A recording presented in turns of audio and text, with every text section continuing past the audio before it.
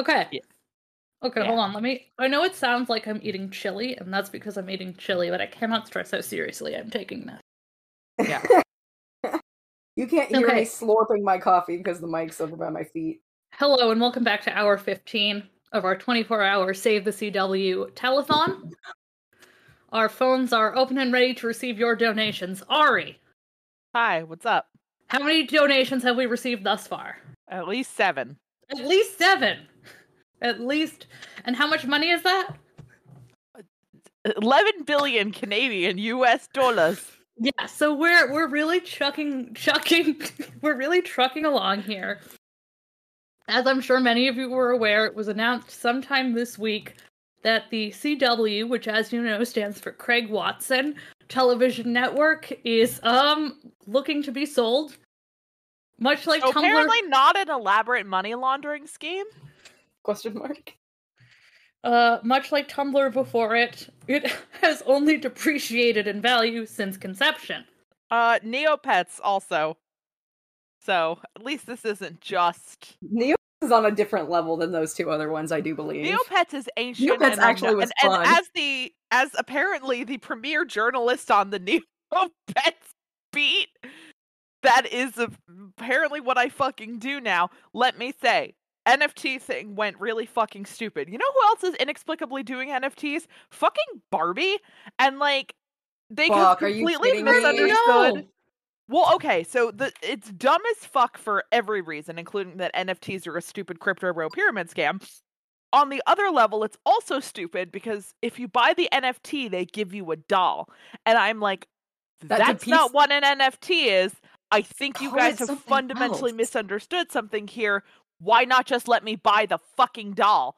And it's just like, who is this for? Because if you're collecting, like, and I mean, this is like a ball main, like, French fashion house collaboration doll. This is not like a off-the-rack store doll playline thing. So it's like, what 50-year-old woman who is collecting this is gonna, 1, know what an NFT is, 2, know how to purchase one, and 3, care. And it's just like, how many of these fools are going to understand what a crypto is or how to access it or like any of it? Also, I think that it's insane because dolls are already, you know, made of plastic, so not ideal for the environment, but we digress. But then you're just like, oh, and now we're going to add an NFT on top of that, which is like a bajillion times worse. Exponentially. Arguably, the best thing that happened to, I'm going to say something really controversial that we may have to cut, may have been the single best thing to happen to dolls in the 21st century. And I know what you're thinking. Please explain. Oh boy. Okay, so this is the new opening bit now, I guess. Okay. So, for some of our viewers... it could happen during a telethon. What else are they gonna do? I mean, seriously. That's the thing, is telethons are just killing time. So, for those of our viewers who are too young to understand what this meant, 9/11. It was... 9/11 is jackass. I just don't know what the 9/11, bad. I know you do. We, back in the early 2000s, had an insane surplus of oil because of the illegal war we were doing. Mm-hmm. So there were like a shitload of weird, obscure little doll lines that were like financed. Million random brands of dolls that came out? Oh yeah.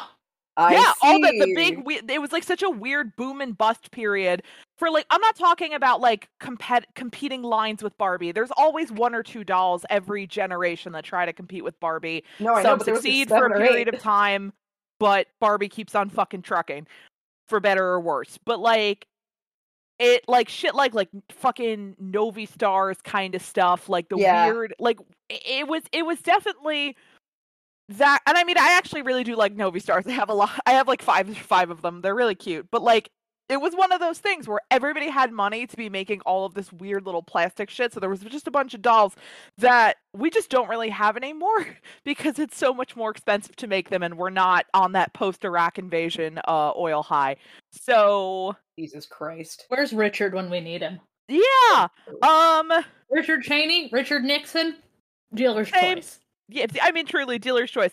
I don't know what the fuck they are up to right now. Well, Richard Nixon is burning in hell.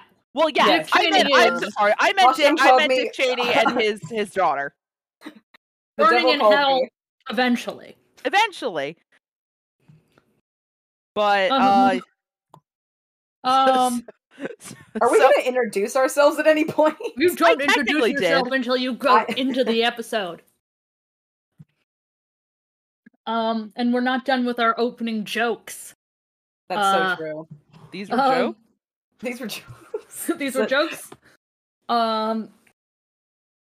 Are jokes in the room right now? Yeah, actually, speaking of things that are about the 90s and the 2000s that are upsetting, I was wearing a Sailor Moon t-shirt that I got at Target for $12 at work, and this older artsy woman was like checking out, and I had helped her find some stuff, and then she looks at my t-shirt, she's like, "Oh, I remember seeing that on the TV. It's kind of too like porny, though." What? She started talking about like Barbies being too sexualized and Sailor Moon being too sexualized. Oh my god, you met one of those bitches in the wild? Shit! I'm like, damn. I'm like, listen, you're a customer and I don't know, so I'm not allowed to come out from behind this register and fucking drop kick you. First off, into the 70s where you over-sexualized is racist. I'm not kidding. Yeah. No, it is. That's why in my head I was like, well. But on top of that, I say sometimes, and I do actually believe, I've never met people like that in the wild, but it's my pet theory that kind of is borne out by the evidence that like a lot of modern doll lines have these very, like, I literally have almost every single Rainbow High doll they've currently produced. They're great. The fashion is literally, and I have 70s Barbie clothing. It is literally the best clothing that has been made since like the 70s for dolls. It's incredible for like playline stuff. But they all have these big they're just these big circles, no depth, no cheekbones, big ass eyes, nothing. Same with a couple other doll lines that I don't collect. Yeah, these guys are like everybody's even got more that extreme now. than And it's Brad literally dolls. because back when Monster High dropped, parents got really fucking mad and they accused the dolls of being too over-sexualized because their faces were too adult and their bodies weren't proportionate. And like no human being has ever come even remotely close to looking like a Monster High doll. This isn't like those couple of weird Russian ladies who are surgically altering themselves to look like Barbies or Jessica Rabbit or whatever. This what is else like, are you gonna do in Russia? I mean, yeah, fuck it, man. So it's not quite like that for the motherland. And it's like it was legitimately such a problem that the doll line that dropped immediately afterward, Ever After High, was them literally like, sorry, here's like a cutesy, big, wide face doll line And they were like, lesbians, so they did canonically make two of them lesbians in one of the web series, so but sure, it's zagged on them.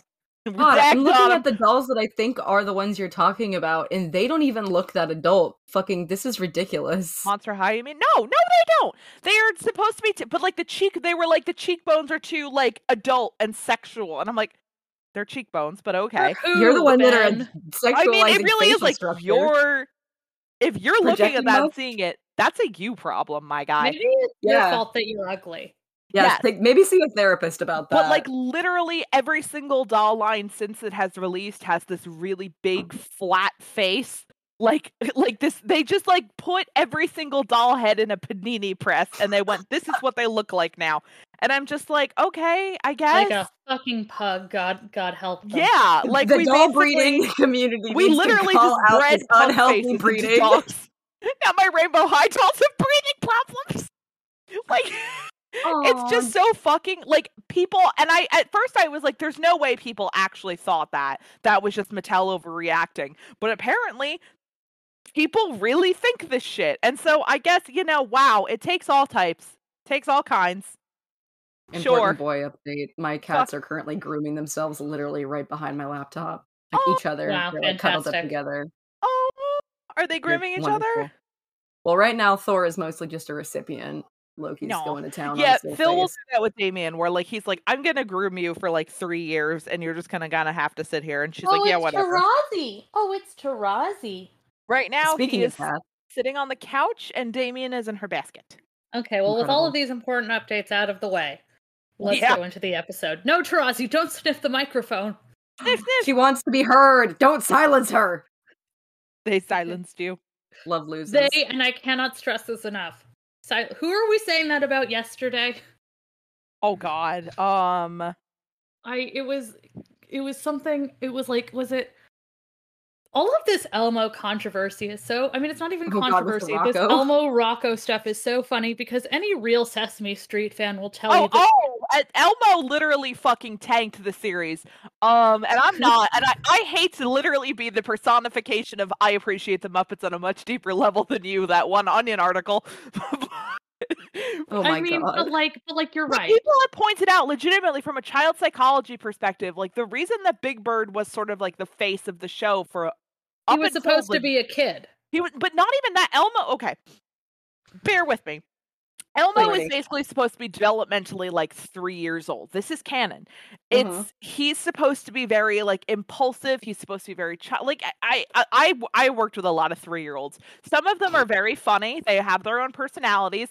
They would literally sell you to Satan for one corn chip. Like they don't have the capacity to give a shit about their impact. They don't have a moral structure yet. They don't. They literally don't. And I'm not saying that in children are creepy way. It's just like they're literally not developed yet to like understand it.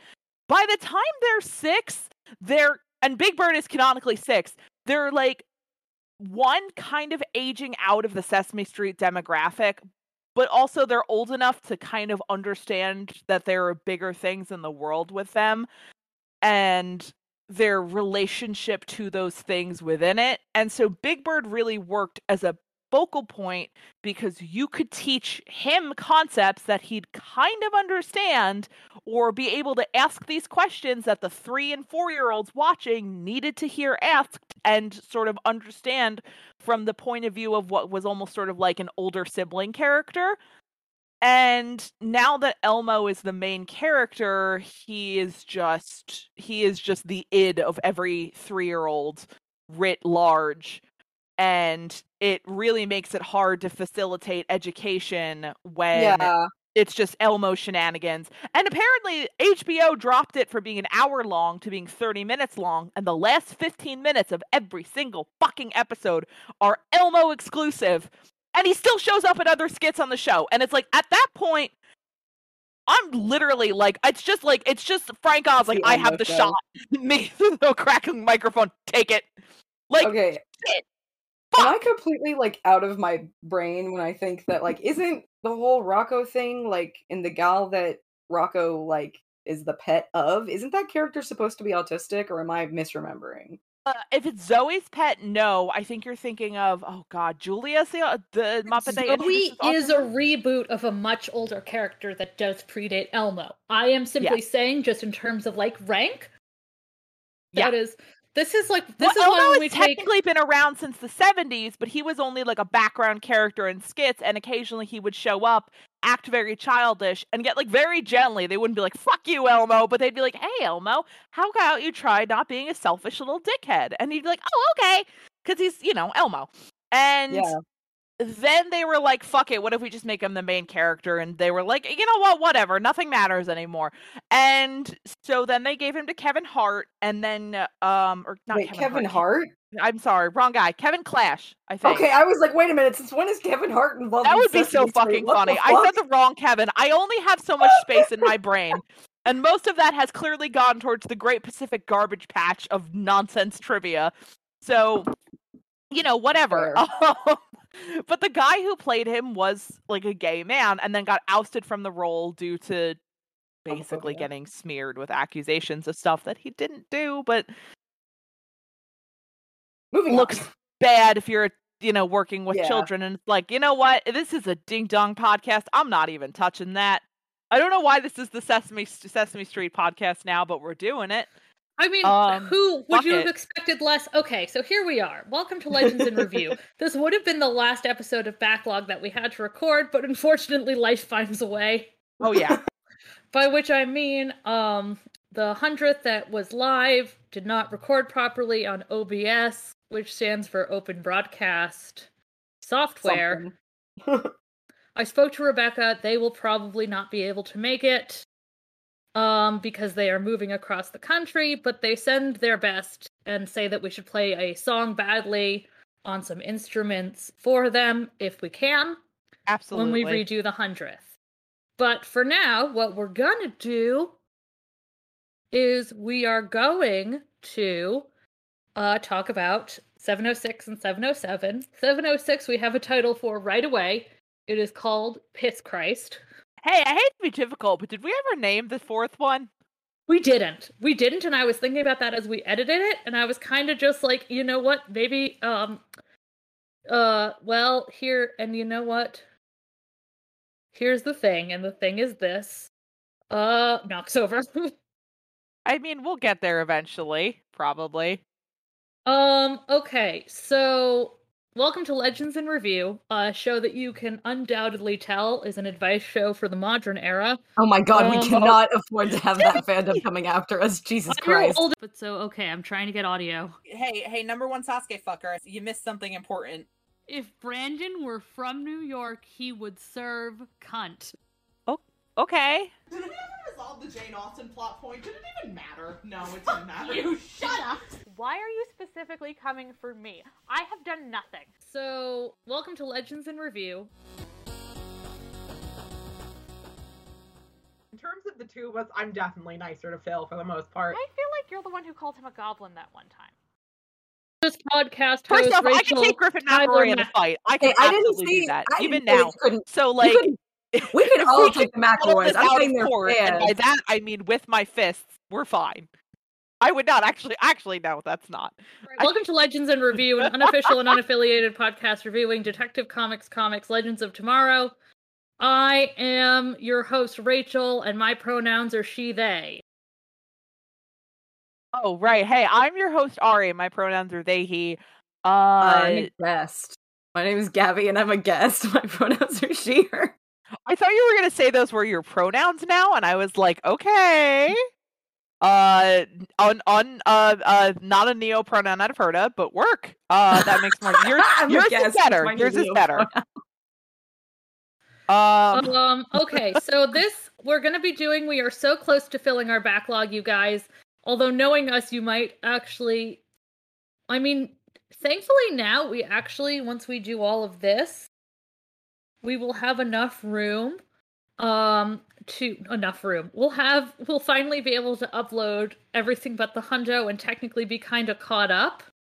Except for the AOS episode.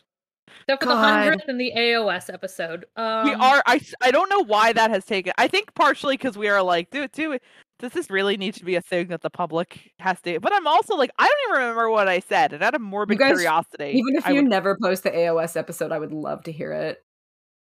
Oh, okay. Were you not? Oh, yeah, no. I want to hear it because I don't even fucking remember what it was about. I do not remember a single thing we discussed. If you think I've ever remembered something, no, I don't.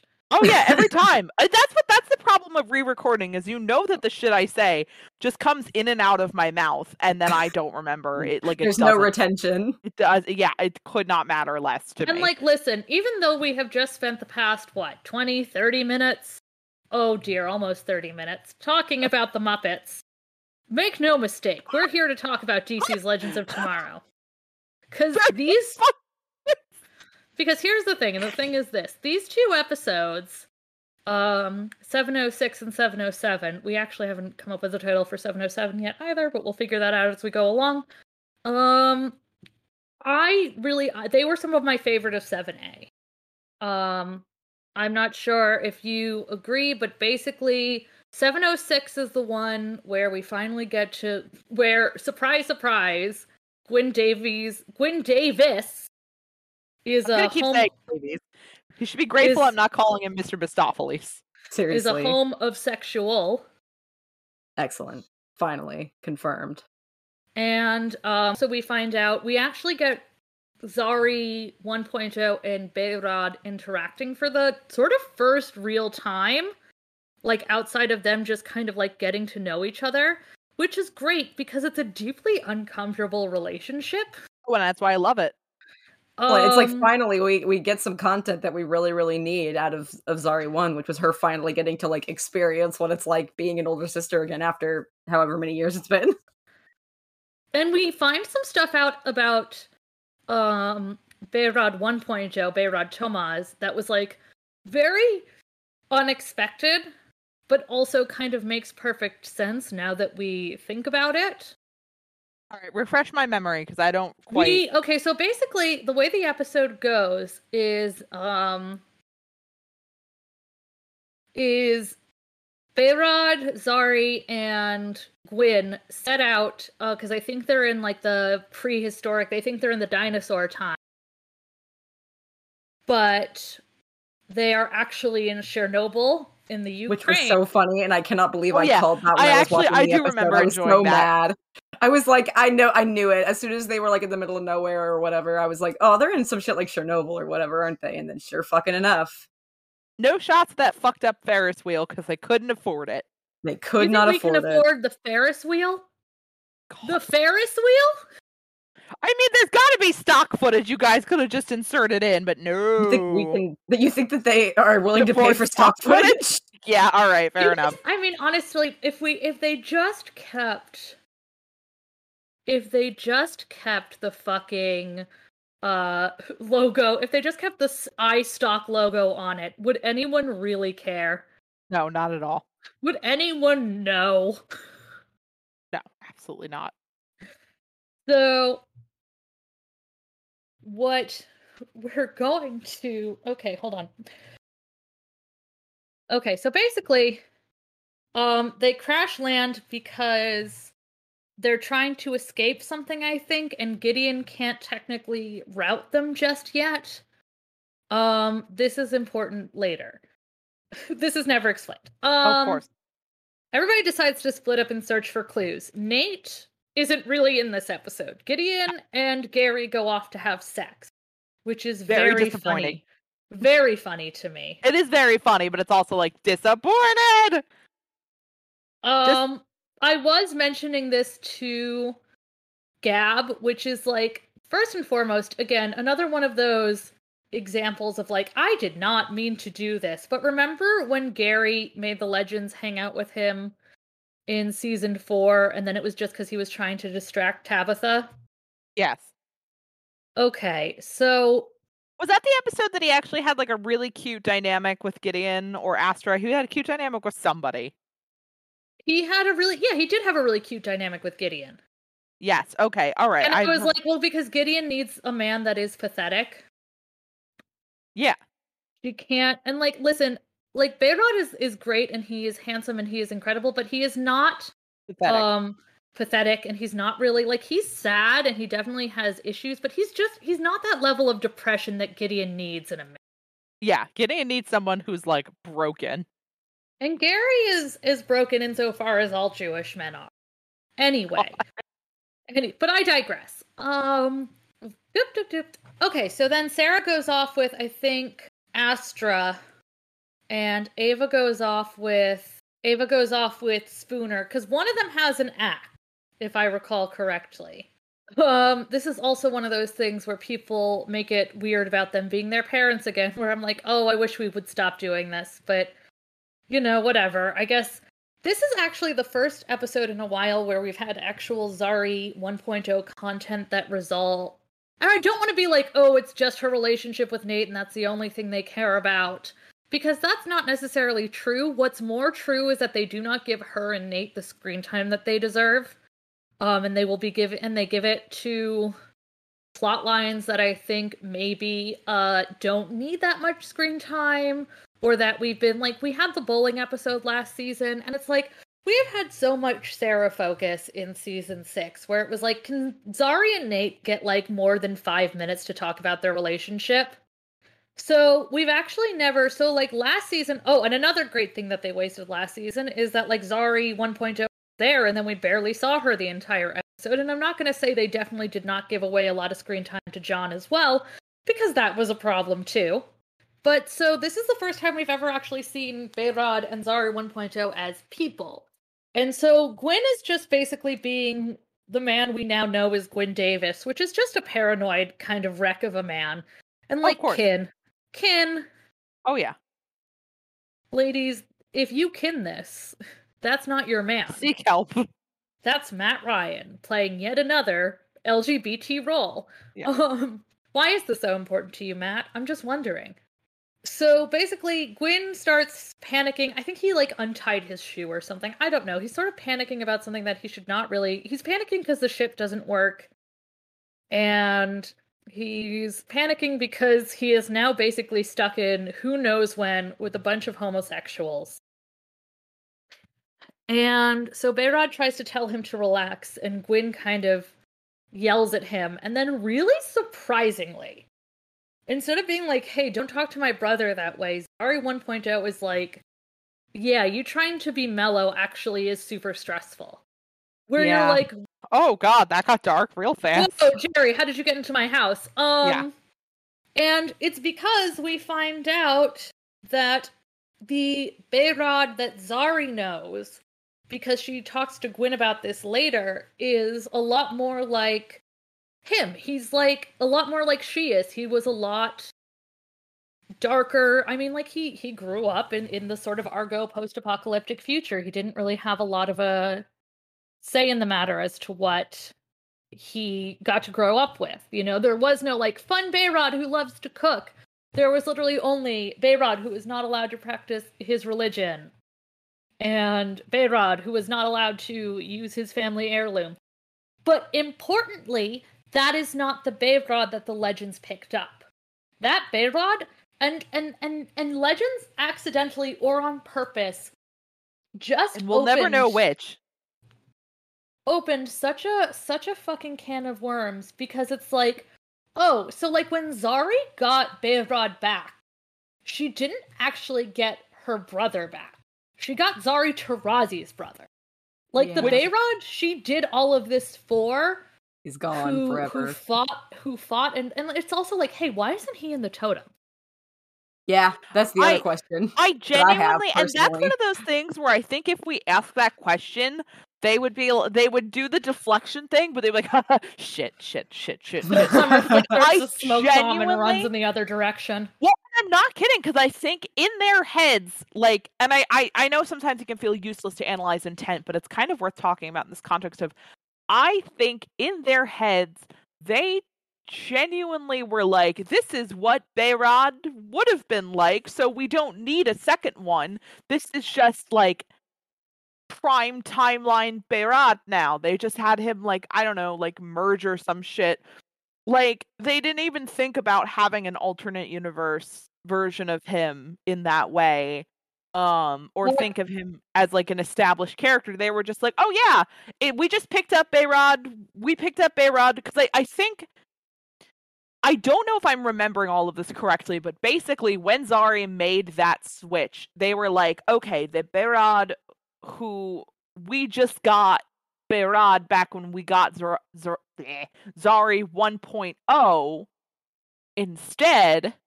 But so basically, instead of like, he should theoretically actually have the memories of, like, I that's where they lose me, because I'm like, okay, so did you get, like, actual Behrad 1.0, because you said that he had all the same experiences that original Zari had with the team. Okay, so here's what I think. And I hate it. Yeah, I hate it, number one, but here's what I think is that, Tarazi is in my lap, she's snuggling me. She's snuggle.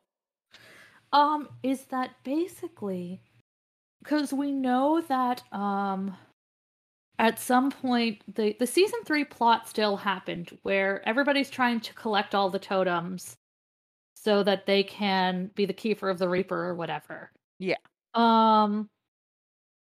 And so basically what would have happened is, instead of attacking Zari in a post-apocalyptic future, Kuwasa would have just gone after Behrad, who is just some regular guy. Now, for all we know, maybe she actually went after Zari in the first place and Behrad rescued her without her even knowing all this time.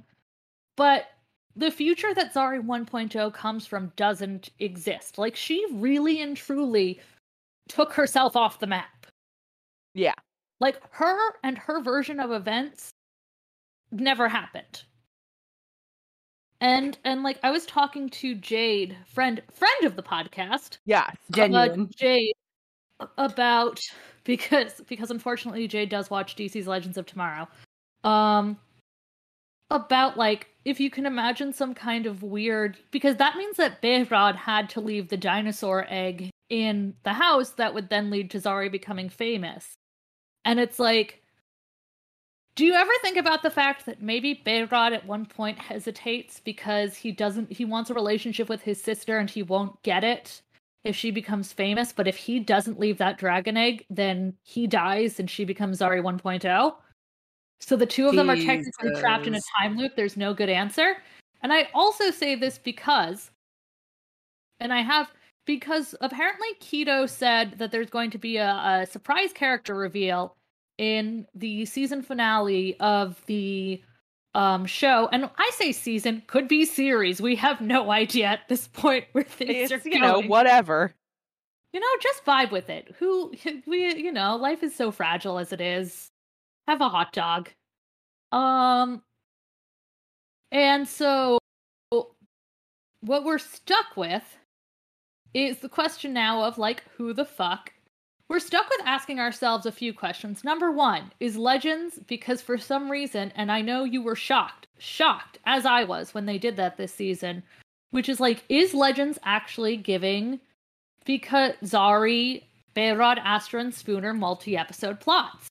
Because if you read the upcoming episode summaries, it seems like they're kind of going to be going with Behrad and Astra, and that Zari and Spooner are going to hang out a bit more, where I'm like... Fucking thank God, because if we had another fucking season of the fucking constant plot being about the two blondes on this goddamn show, I would have fucking gone to Phil Klemmer's house, allegedly.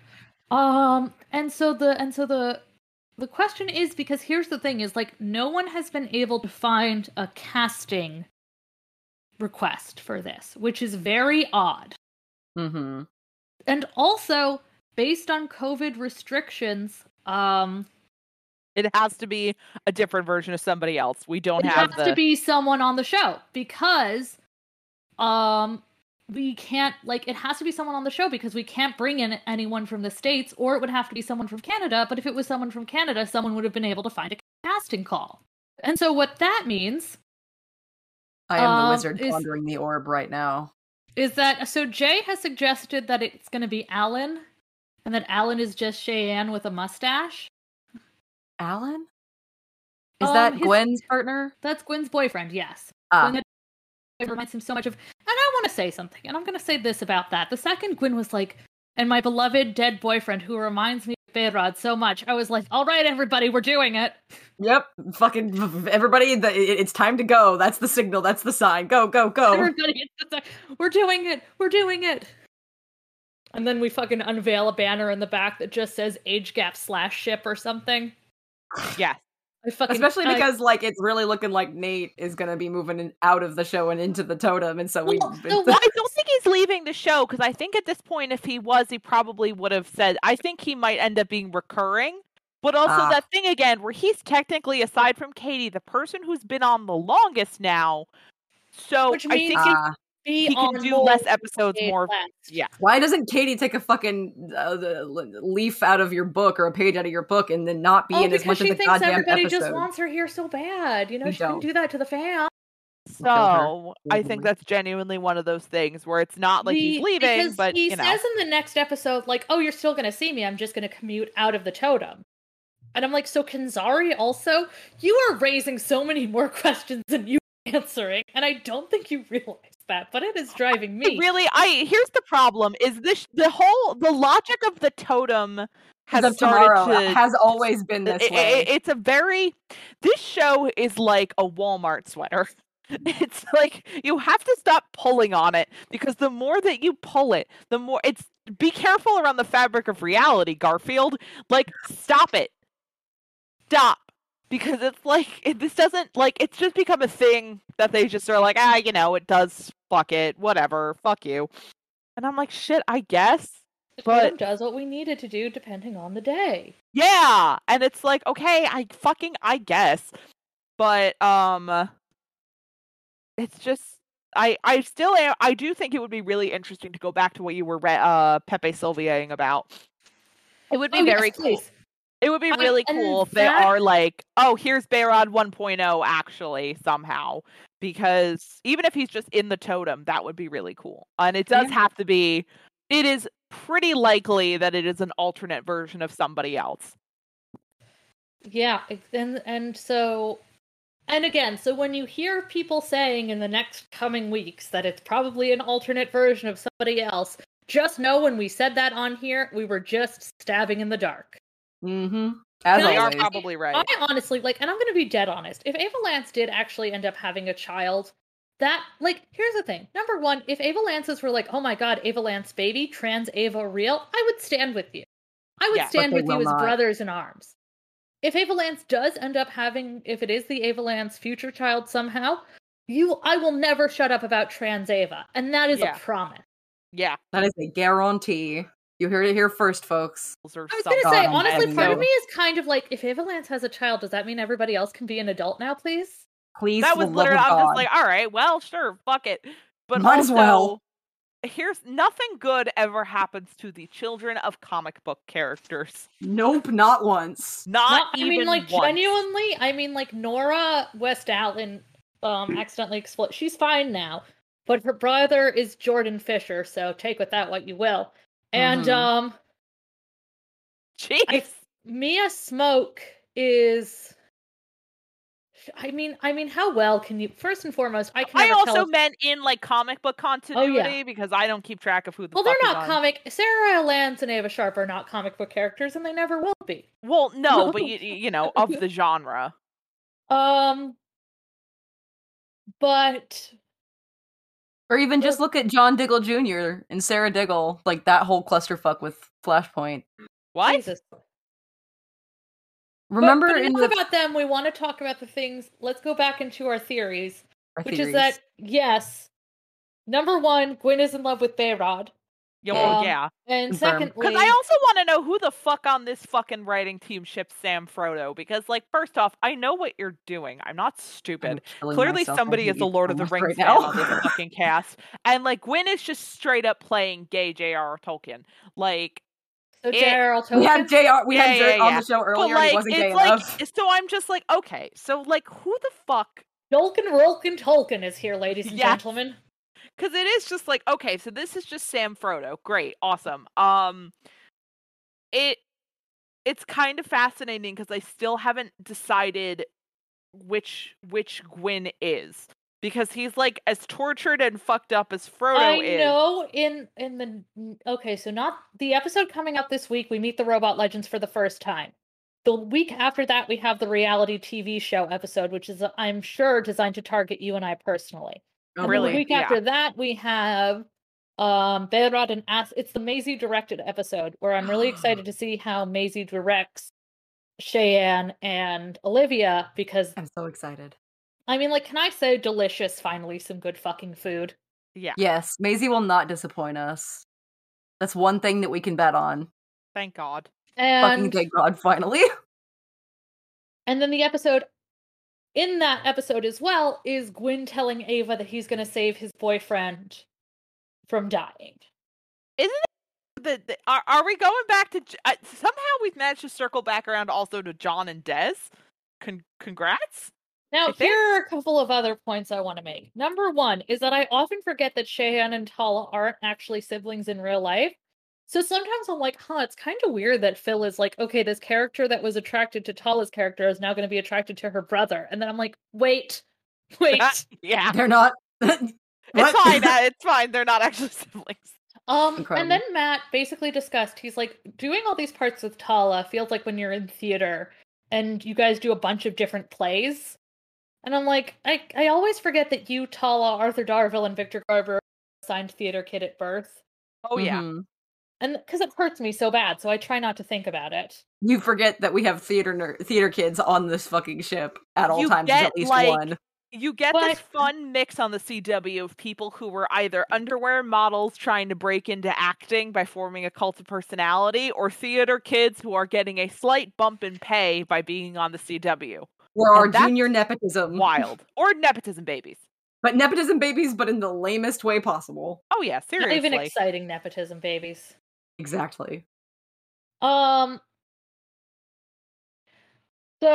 from there, we're just gonna go right on into it wasn't until Matt said that where I was like, oh my god, right, Gwyn and Zari 1.0 are the same actors as Constantine and Zari 2.0.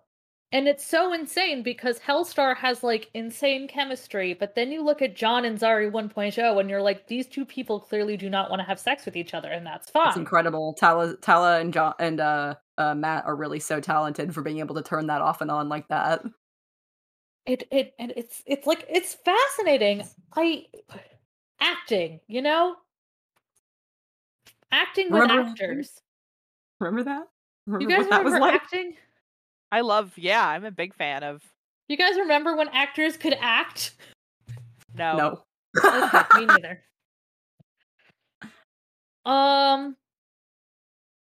And so we also get Gwyn Davis running down the halls of Chernobyl going, I am single-handedly going to fix Chernobyl.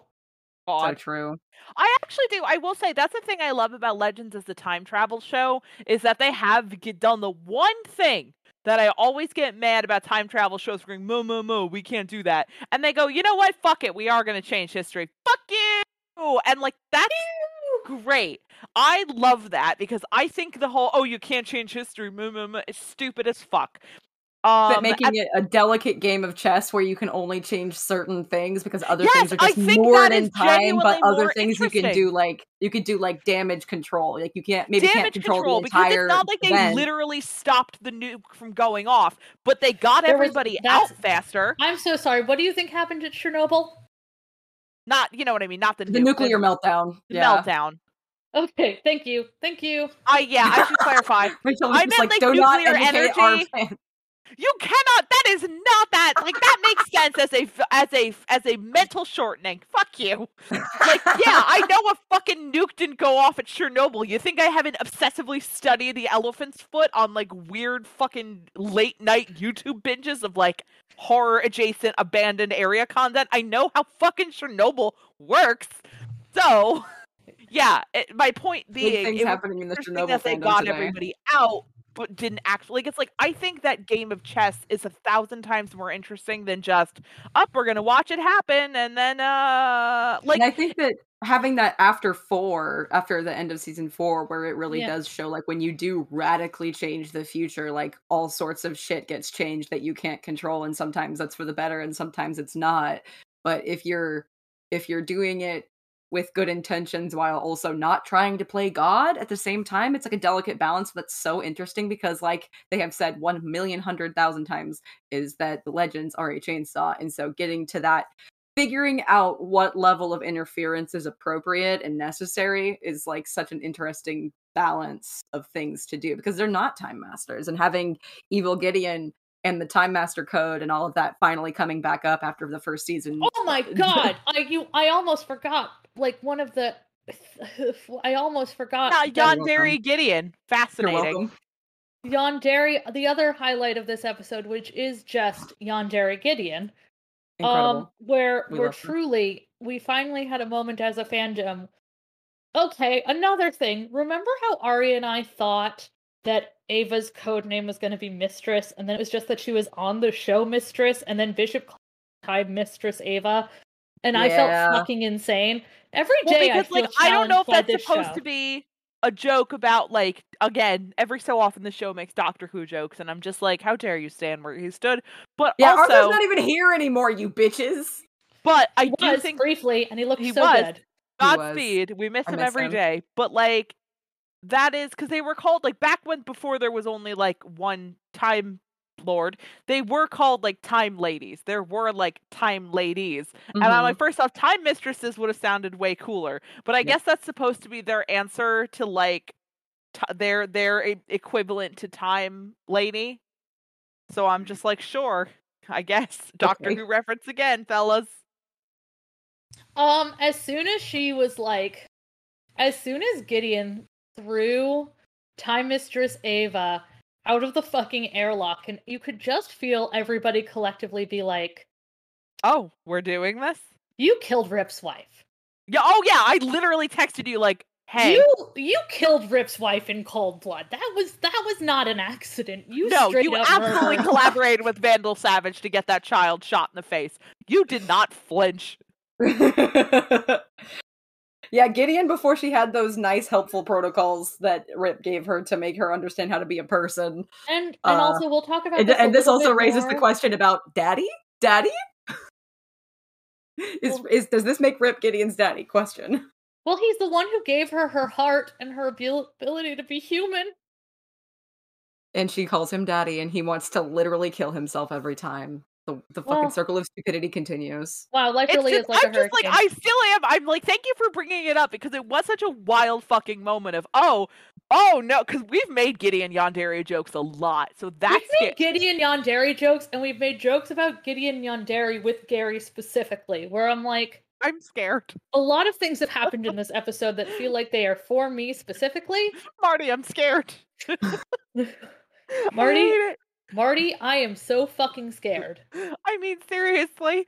I know that we're not referencing Martin, but that works as a double now. It does. It does. It absolutely 100% does. I lost my train of fucking thought. like mid-sentence. Okay, I would love to see them actually do this sort of chess playing on the Titanic with history, because I know that's always a big one of, stop and go back and da-da-da. But like, you can't stop and go back to the... I love that one thing I saw once that was... Really, Gary, what is the Holocaust? I was like, I'm not even... First off, this show is not allowed. We've not already allowed. Screwed the pooch so many times. We cannot do this. The reaction I had, the best bit of acting Arthur Darvill ever did on this show was back during, like, when they were... And it was in the worst episode of season 2, and that's actually... Yes. Season 2 was really bad. Yes. Okay, the worst... a very difficult episode of season 2. And I really can't name the worst off the top of my head anymore. But the ardent desperation with which he says to them, we are not allowed to interfere in the time of Jesus Christ. We are not allowed to change anything. Like, he gives a full monologue about how none of them for a single instant are allowed within 10 years of Jesus Christ. And it is the best bit of acting. Like, he is genuinely afraid for his life. It would have been so much better if Martin had just gone, it's fine, I'm Jewish, and just hit the button. Yeah. This doesn't affect me at all. Direct action. But like, it was the best. It was so fucking funny. That's the energy I want to bring towards them going to the Holocaust in any way, shape, or form. Gwyn, like, can we go back to Berlin in the 40s and Behrad? We absolutely cannot. Like, don't worry about it. Don't worry about it. If we fuck this up, that means that the worst thing possible happens. No, Vatican II is just the code word. And we did make a joke about this last, but it's a joke that is evergreen, and I cannot stop doing it. Which is that, like, here's the thing. Don't you think Gary's gonna be like, if we're trying to do stuff with World War I, why can't I prevent the Holocaust? And then everyone's like, why would you want to prevent the Holocaust, Gary? What's the connection to that? It's just like, yeah, Gary, why is that? Like, it would be interesting seeing them be like, okay, we can't to go back to the Titanic. It would be interesting seeing them be like, we can't stop the ship from sinking, but maybe we can get the Carpathia there a little faster to rescue more survivors, kind of thing. Yeah. That would be like, I am really genuinely interested in time travel shows that make those small decisions that do have an impact and do matter. Even back to season 1, Marty saves the life of H.G. Wells. Like, how? We don't know. Like, how did that kid survive before that? We don't know. Time travel is a mystery. Barry Allen keeps breaking it every 15 minutes. No one knows what's going on. I assume that in this universe, everyone is also allowed to play a little more fast and loose with time travel, because they're like, whatever, Barry Allen is going to do a worse job than me at this, so, And you could say that about anything. Yeah, that's fair. That's not really a time travel specific, but it helps. But like, that's the cool part of this episode, like, in terms of like narrative choices, and I can't believe I'm saying Legends has good narrative choices. But like, again, this season has a broken clock is right twice a day. They're making interesting ones, and it's very cool. And it's part of the reason I love this season so much. It's genuinely really good. It's not just... And part of me has been like, do you just like it better because season 6 sucked? Yes. But... What? I don't think so. Like, this is just a really good season. It is a really good season, and I think we're going to stop for 706. Oh, before we stop for 706, and then we'll record 707 tomorrow. Here's the thing. We have not been getting a ton more Rafi, but every time we do, I am please stay. Please stay forever. I do think that I do want to say... Would you like to stay forever? I don't know if we addressed this real quick before we wrap. The one major downside of 706, and I'm sure you two will agree, was that Spooner, Esperanza, and Astra were split up on mom babysitting duty for seemingly no reason, and that was just kind of a wild. Well, that's why it's wild to me that people call them, like, Sarah and Ava, their parents, because I'm like, they're literally using other adults for emotional support. But yeah, Nate was literally the one playing ball. Like, he was the one that was like guiding everyone. Like, Sarah and Ava can talk about being co-captains all they want, but really it's like the team is managing them half the time. Think about also the fact that Gideon's been calling Astra and Ava captain, and also I think another reason about them because they're going to discuss how they actually feel about being co-captains on the reality TV show episode or something. Where I'm like, I think Astra and Spooner should be allowed to take a fucking crack at it. Yeah, dude. Yeah. Like, I think that it doesn't have to be tenure. Like, we literally proved with Sarah that it doesn't require a certain amount of time. Like, it took Sarah forever to get good at it. Truly anyone could do it. Nate could kind of do it. He was, like, literally calling plays. He was the play caller this episode, the quarterback. Thank you. So I just wanted to make sure that we did touch on that, because that was like the one kind of downside of this episode. It was an overall really solid episode, but then there was just that one little eensy-peensy part where it's like, okay, these two characters are not going to get to do anything for this episode because they're too busy micromanaging the other two fucking characters. Oh, you know. And not even in a way that was like revealing to them and their own characters. It was literally just, they were like, I'm going to let you rant to me.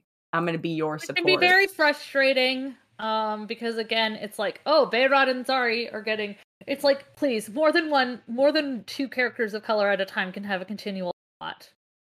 Yeah. That's like, I don't know why it wasn't, like... an interesting version of this for me could have been, like, Ava and Sarah both kind of looking at Spooner and Astra and their dynamic and being like, and then like Sarah maybe even in the back of her head, maybe not even openly, being like, remember when Rip was like training Jax how to take over the ship because he knew that something might happen to him? And like Spooner and Astra are some of the newer people aside from Gwen, who's kind of just too much of a hot mess to do anything really. And so like kind of like taking them under their wing as far as like knowing the history of what they're doing so that they don't have to make the same mistakes that they did. That could have been somewhat interesting and still involved those characters splitting apart and doing separate shit without just making it be like, oh yeah, we need to help mom manage her emotions. First of all, and here's another thing that people I don't think understand about me, which is anytime you make a character a maternal figure, I do not respect them.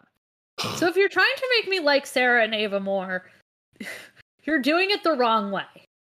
Literally, we used to love Sarah back when she was, like, pulling her shirt off at every given opportunity and fucking drunk dialing Kendra. Like, literally, Sarah is kind of like a wild card that was, like, slowly settling in. Like, that arc was good, and then after, like, Sarah settled, like, almost immediately afterwards, it just all went to shit. I think it's because, and, like, I don't want to be like, ugh, but, like, it is a general issue with, I think, how they write women on television. It's like, either she's kind of a fun party woman, or she is a mother. And that's it. And that's it. And actually, and here's the thing, I'm gonna give people who call them fandom moms this, because this is kind of a greater systemic problem with television. Mm-hmm. You're not helping. Mm-hmm. Wait, calling who? Sarah and Ava, like the team moms, because again, I said fandom moms. I was like, wait, that's yeah, you did say fandom moms, but I knew what you meant. Mom. That's just why I was confused. Sorry, but I knew what you meant, Rach. Thank you. Sorry, I was really confused, but you're good.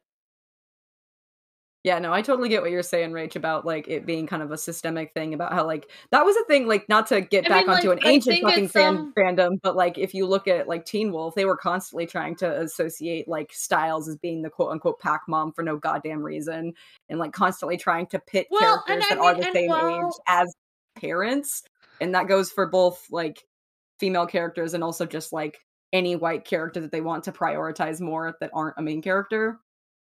That's absolutely, not only is that absolutely correct, but also, like, just because it's a systemic problem doesn't mean that, like, you get to just kind of, like, sit on your ass about it. Like, Yep. you should actively be trying to investigate why these things are the way that they are. Which is something I feel like a lot of times now in fandom, unless it's being spoon-fed, we just don't get. And, like, not even just this is not just a Legends problem. This is a problem I personally blame Marvel Comics. Yeah. I don't know why, but yes. So don't worry about that. Nobody says that, but yes. Nobody says that, but yes.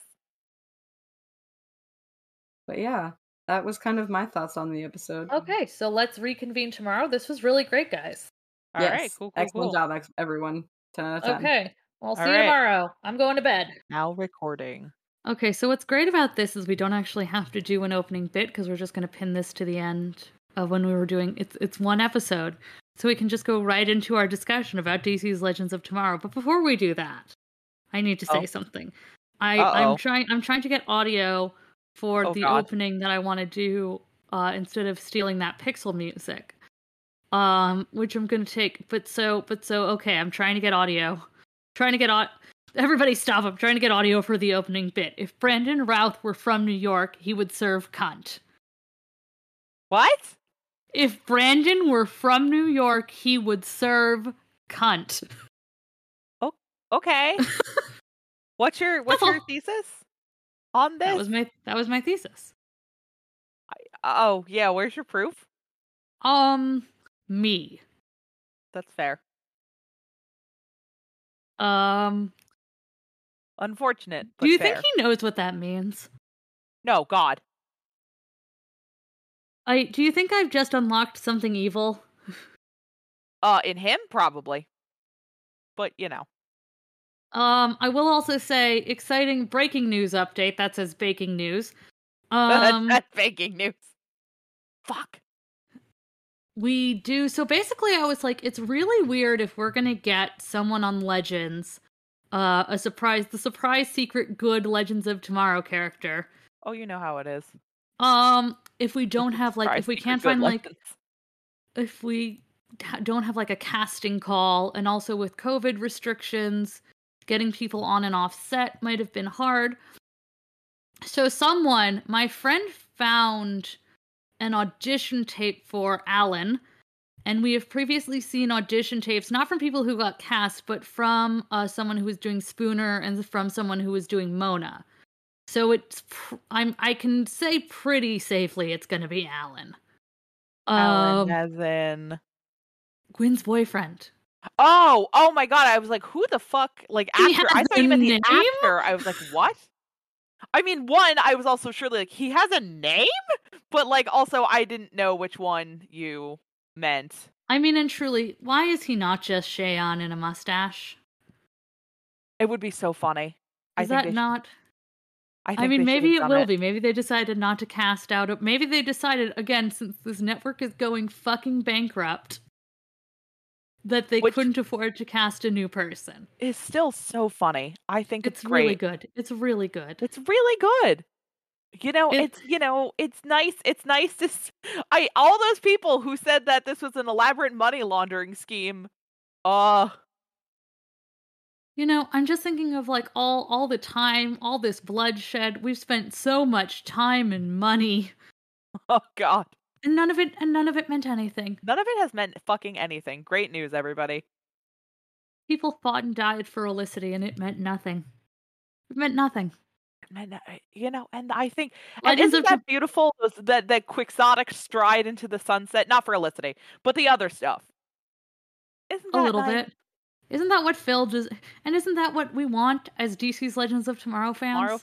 To be disappointed? I mean, yeah. A little bit. So that's where we're headed. And part of me is just kind of like, the day I ruined your hopes for a secret Ava Lance, baby, was the worst day of your life. But for me, it was Tuesday. It was Tuesday. I mean, literally fucking rest in peace to a fucking king. Nobody could have done that like he did. Godspeed. Unironically, that movie is dumb as fuck, but it's pretty great if you know that it's gonna be dumb as fuck. I think a lot of things are true. We could say the very same thing about Legends of Tomorrow, though you will never stand where he stands. No. God, how could you? I mean, other people have been like, what if it's just Brandon showing up? God, that'd be so funny. Unless we meet Alan in one of the earlier, because I know Gwyn's gonna try to bring him back to life in 710, or he has a plan for it. So finally meeting him in the sort of as a surprise twist in the season finale kind of makes sense timeline-wise. Uh-huh. But also might be a little early. I mean, late. So who knows? But that is what seems most likely, just given how this show has always worked. I mean, how the show has always worked. You mean not well? Yes. Okay. Just Poorly. checking. How the show has always worked. Poorly. Or would that be a semicolon? Oh, God. Every semicolon I've ever used has been a shot in the dark. So. I never use a semicolon on purpose. If you think you saw me using a semicolon on purpose, no, I didn't. No, I didn't. Because I would be doing a really bad job of it. Okay, so we're going into, we finished up talking about Piss Christ. And we're going into 707, which we have not yet named. Fuck. Yeah, and somehow this keeps happening. Yeah. Oh, you know how it is. Truly feeling like fucking Henry Zabrowski when he was talking about just driving back and literally physically running out of funny. Yeah. I mean, that's kind of, I think at this point, because we are just trying to get through, we are just trying to finish this on, I can't even say time anymore, but you know, at some point. We're trying to finish this before the heat death of the universe, which again, kind of a reach for us, kind of a bold statement, especially at this point with everything going on. Yeah. Kind of a bold try from us, but it is, we are trying. God, we are fucking trying. We are giving it the old college try. There was someone who came into the store today and she was like, "Oh, do you guys have a student discount?" And I was like, "Yeah, can you show me your student ID?" And she pulled it out and it was a Yale student ID. And in my head I was like, "Okay, brag." God. Okay, work. Fine, brag. I was like, "Oh, are you an art student?" She's like, "Yeah, I'm actually double majoring." And I was like, "What's the other thing?" And she's like, "Cognitive science." And I'm like, I hate like cognitive science and what else? Art. Oh, God. What the fuck are those gonna do together? But hey, all right.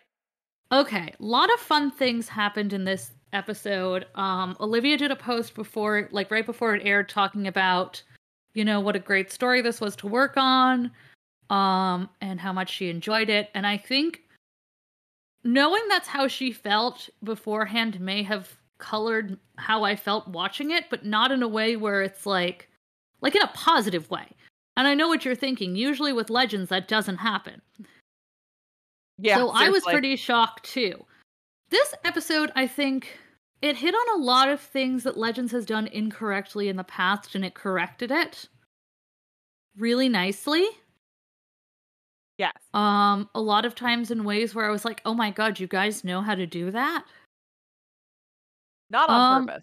So this is an episode where Bishop crashes into the time machine. First, I park my time machine. Then I fuck my time machine. A joke we have to make at least 70 fucking times this season. But like, what else are we gonna do? Literally. It's that and the Homestuck thing. The you hate time travel, apparently. You hate time travel, and it's so good. And it's always true. We have a bishop who is trying his goddamn best, and Raffi fucking... I've said it on my blog, I'll say it here. Raffi fucking lights up this goddamn... like, baby, you light up my world like nobody else. And I mean that. And I mean that when I say it. And I know we say, baby, you light up my world like nobody else, to nobody. to a lot of people. But with him, I mean it. Okay? The way that you flip your hair gets me overwhelmed. Etc. Also because we had never seen Tala and Rafi in scenes together, and I thought that was adorable, even though, again, they're not super public about it. I was like, truly Leonardo DiCaprio pointing at the television. Thank you, Leo. It's never not relevant. And that's one thing that Leonardo DiCaprio has given us. I was about to say Da Vinci. Could you hear me about Leonardo to say Da Vinci? Yes. Leonardo da Vinci has given us this also? I'm shocked we have never had Leonardo da Vinci on DC's Legends of Tomorrow. Too gay. And I will say this. If we do have Alan show up, and then we don't get Legends back because the CW television network is out of fucking money. That would be so funny. Can we say markedly that the number one issue for Warner Brothers apparently is Matt Ryan kissing men on screen? Yeah. Okay. Yeah. I mean, that's science. That's how you do, that's science. I mean, what else is it gonna be at this point? Trial and error. Science is trial and error, and Matt Ryan making out with people. Okay, I mean, like, what other, how many other DC shows does he have to be on that sort of get canceled or end up with some kind of horrible fate because he was trying to make out with men? Too many? I know what you're saying. Are you blaming Matt Ryan for this personally? And yes. No, I'm just blaming gay people. Him too. Maybe you light up. And that's... I know, and now it's going to be stuck in your head for the rest of the night, so have fun with that. For the rest of my life, honestly. Also bad. Tim was showing me this thing on TikTok where somebody did the song Low, but as the Beach Boys. Oh. And it works really well, but I was like, here's the thing. Is this cover just needs that thing we've said that Legends needs whenever Nate talks about how much he loves rock and roll, which is we just need an aside where Nick Zano looks directly at the camera and goes, oh yeah. Just and I mean, hi. This is one of those things all music was invented by black artists. Well, yes. But that's one of those things where it's like, I think people get a little, it's like a lot of times the artists themselves do acknowledge this in some shape or form. It's just that the mythos surrounding them refuses to, which I think, to be fair, is very different than them just straight up not acknowledging it. Like, sometimes it is not like there, and it's important to be like, hey, this is this is an important part of their influences, and they've admitted as much, but also talking about why it's very often ignored, more so than being like, they didn't care and they stole this music. Because often, they did care. They were clearly deeply influenced by it, but it's not part of what we think of as the mythos, because that would damage the image of white creativity or some shit. I don't know. The same stupid shit. Same shit, different day. Yeah. The Legends of Tomorrow motto. I think I made that joke already. I don't remember it. Or I'm having massive deja vu, including me saying, I think I made that joke already, and you saying, I don't remember it. Okay, I don't remember doing that. I could be wrong. Because you know how it is. Because this is also one of those things where I've been having here's the thing, and not to detract from DC's Legends of Tomorrow, but I've been having really weird specific dreams about things that will happen in the future, and then I'll wake up and I'll be like, well, there's no way that could possibly happen. That's ridiculous. Like, I know I had a dream where people on Twitter got mad at me because I made a Nate inflation joke. And I was like, well, obviously, and I woke up and I was like, well, that's not going to happen because there's nothing relevant to that. And then and then Nick Zano was like, can somebody inflate Nate like a balloon? And nobody got mad at me because Nick Zano did it to himself. But I'm like, how is this a thing that I ended up dreaming about? And you can't really pick what your brain is going to dream about. That's the important thing, is your brain just kind of does dump that all in a sieve and go, okay, well, good luck with that. Just the most arbitrary predictions. They mean nothing. It helps with nothing. I cannot tell you any kind of relevant future information, but if you want to know trends apparently for DC's Legends of Tomorrow, let's hook me up. We can put me in one of those kiddie pools and put the things on my head. Sensory deprivation thing. Yeah, why not at this point? Let's see what that baby can do. what is more painful? Season 6 of DC's Legends of Tomorrow, or being in a sensory deprivation tank? You cannot take the bullet. Jeez. What if it's Dominic Purcell? I was actually thinking it might be, because that's... What if it is Dominic Purcell to fucking John Cena wrestling music or some shit? That would make a weird amount of, like, I don't want to say sad. It would be a perfect way to end. If the series has to end after this, because we are... I think it would be funny if they just dragged him in one last time as a fuck you. I mean, truly, just one last, Gary's dead, I'm Jack Donaghy. God. And then the series fucking ends. That would be Gary was the name of the character in 30 Rock that Jack Donaghy is supposed to be replacing. I'm not actually referencing the Gary in DC's Legends of Tomorrow, though that or is... maybe you are. Why should we... I mean, apparently since I'm a clairvoyant... Hi, congratulations on that, by the way. It's not a fun or useful power, but sure.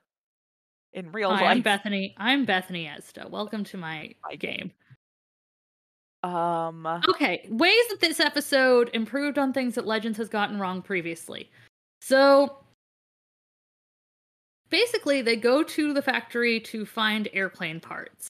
It is unclear also how many days they are at the airplane factory. I think we're supposed to believe they're here for at least a week.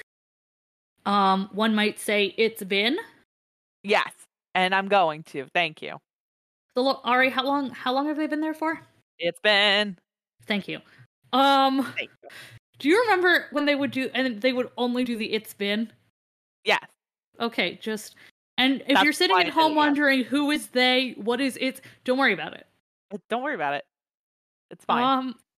So Gwyn is, as always, we only see Gwyn in a few scenes this episode, and whenever we see him, he is apparently stapling himself to Behrad for no reason, and, like, big mood.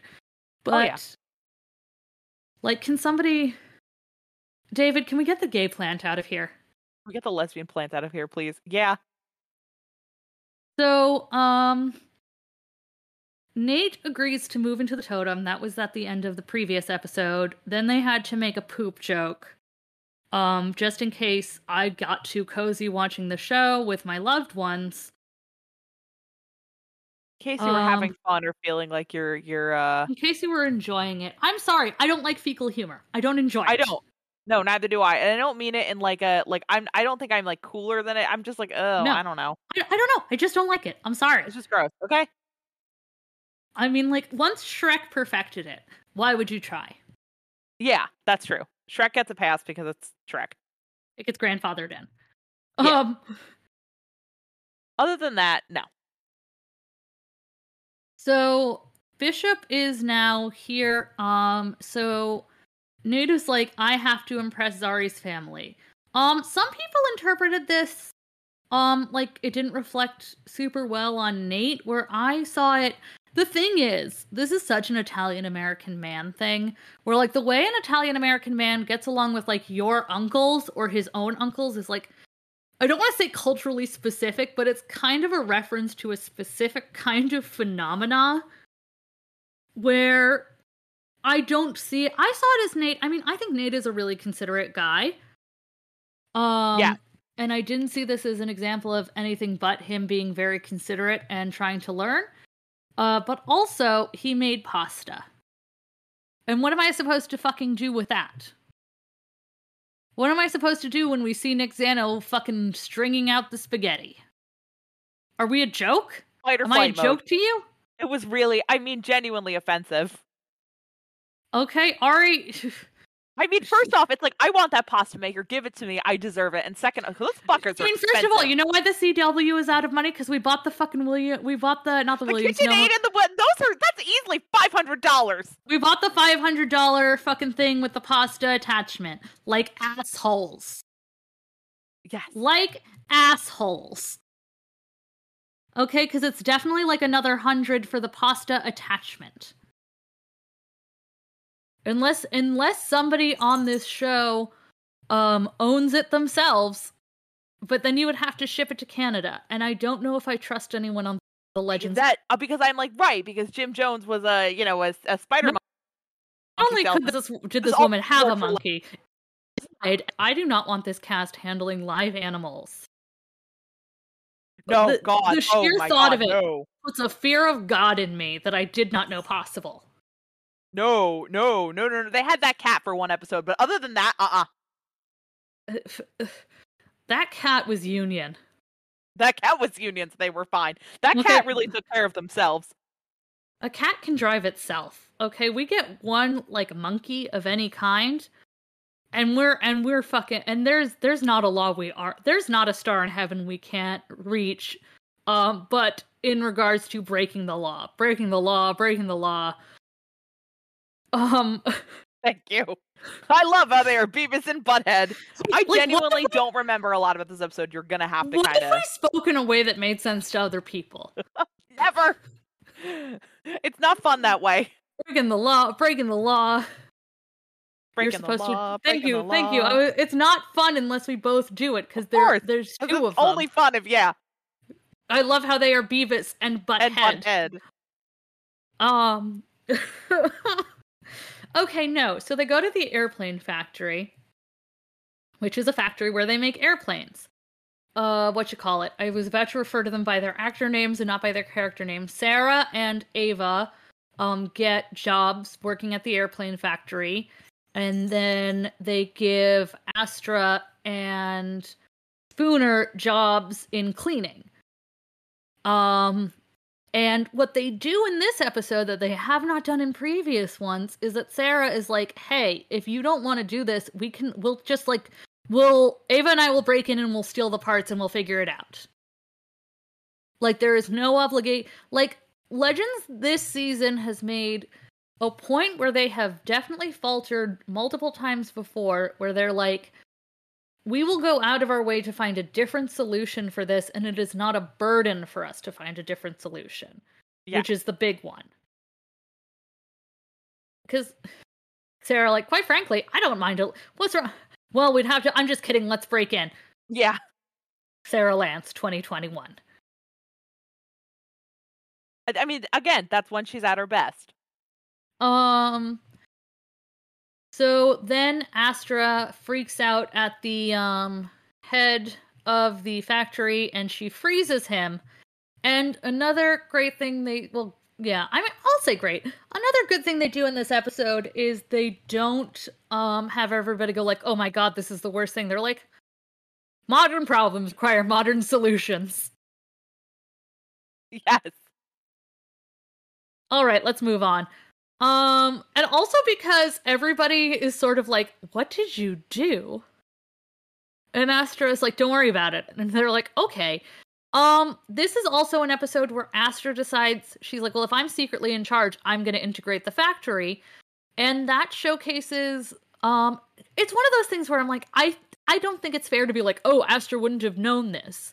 Because, like, yeah, she grew up in hell, but she didn't grow up in hell her whole life. And also, like, there are people in hell. So it was one of those things where I'm like, I don't think this is an oversight Astra actually would have made. Maybe you had to do it because the audience needed to know, though if you wanted to do it because the audience needed to know, I would have rather you had one of the white characters do it, where she integrates the factory and then all the white people quit. That would be really cool. Which is a good... Well, no, that's what happens. Oh, no, okay. I thought you meant, like, that's if they did that with someone else. Yeah, exactly. And so, like... I mean, because, like, listen... Great job for Legends to be like, hey, racism is a systemic thing as well as individual choices we all make. Writers of DC's Legends of Tomorrow. I mean, and we can choose at times in history to go along with change or to be racist. DC's Legends of Tomorrow. So, you know, wow.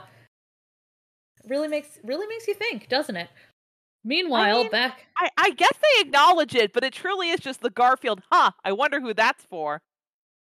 Especially because, like, Sarah and Ava are like, well, we'll still help. And it's like, we never talk about the fact, and, like, honestly, I don't know if Legends has enough. I mean, like, Tyron's out here trying his best. but I'm not really sure this is something we want to say, like, oh, just Tyron or just I don't know if Uba was on this season, but there is also a nuance in talking about, especially during times like this in history, like, did black workers want to work with white workers? Yeah, would that be even like a safe thing?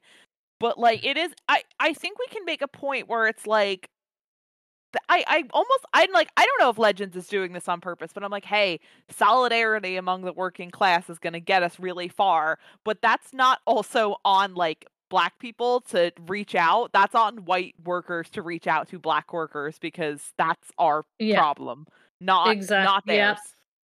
And like, you guys have been going pretty decently for unions.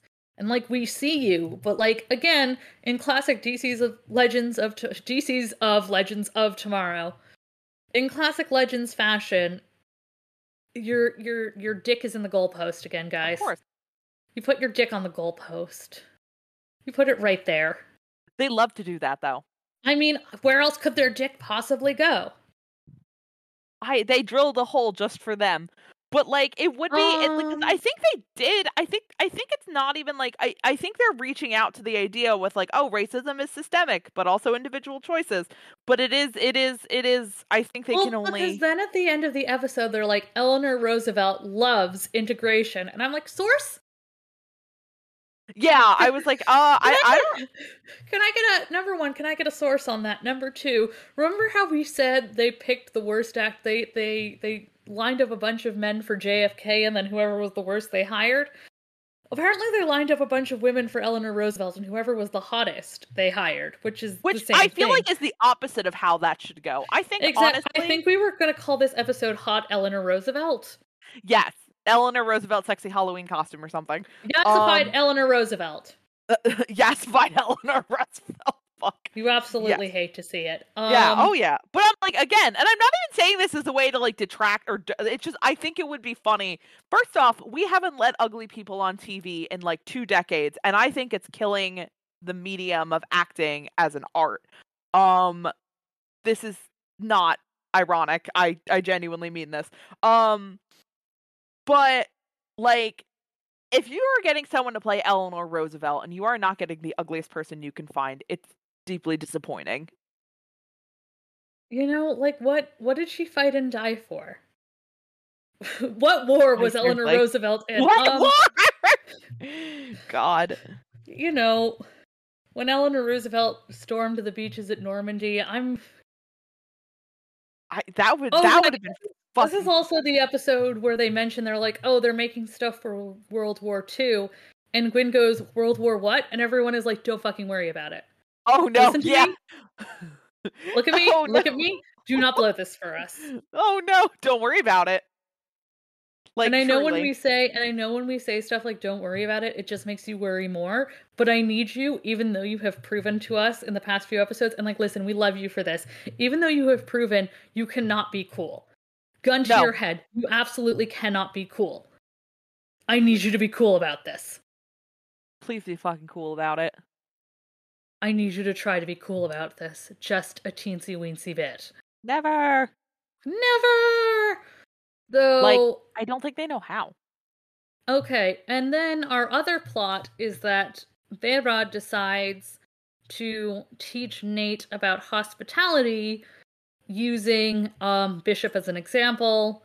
And I'm like, see, it's additionally funny because he and Tala are not related in real life, but like also that's because if they were, that would be his brother-in-law, so like it's funny.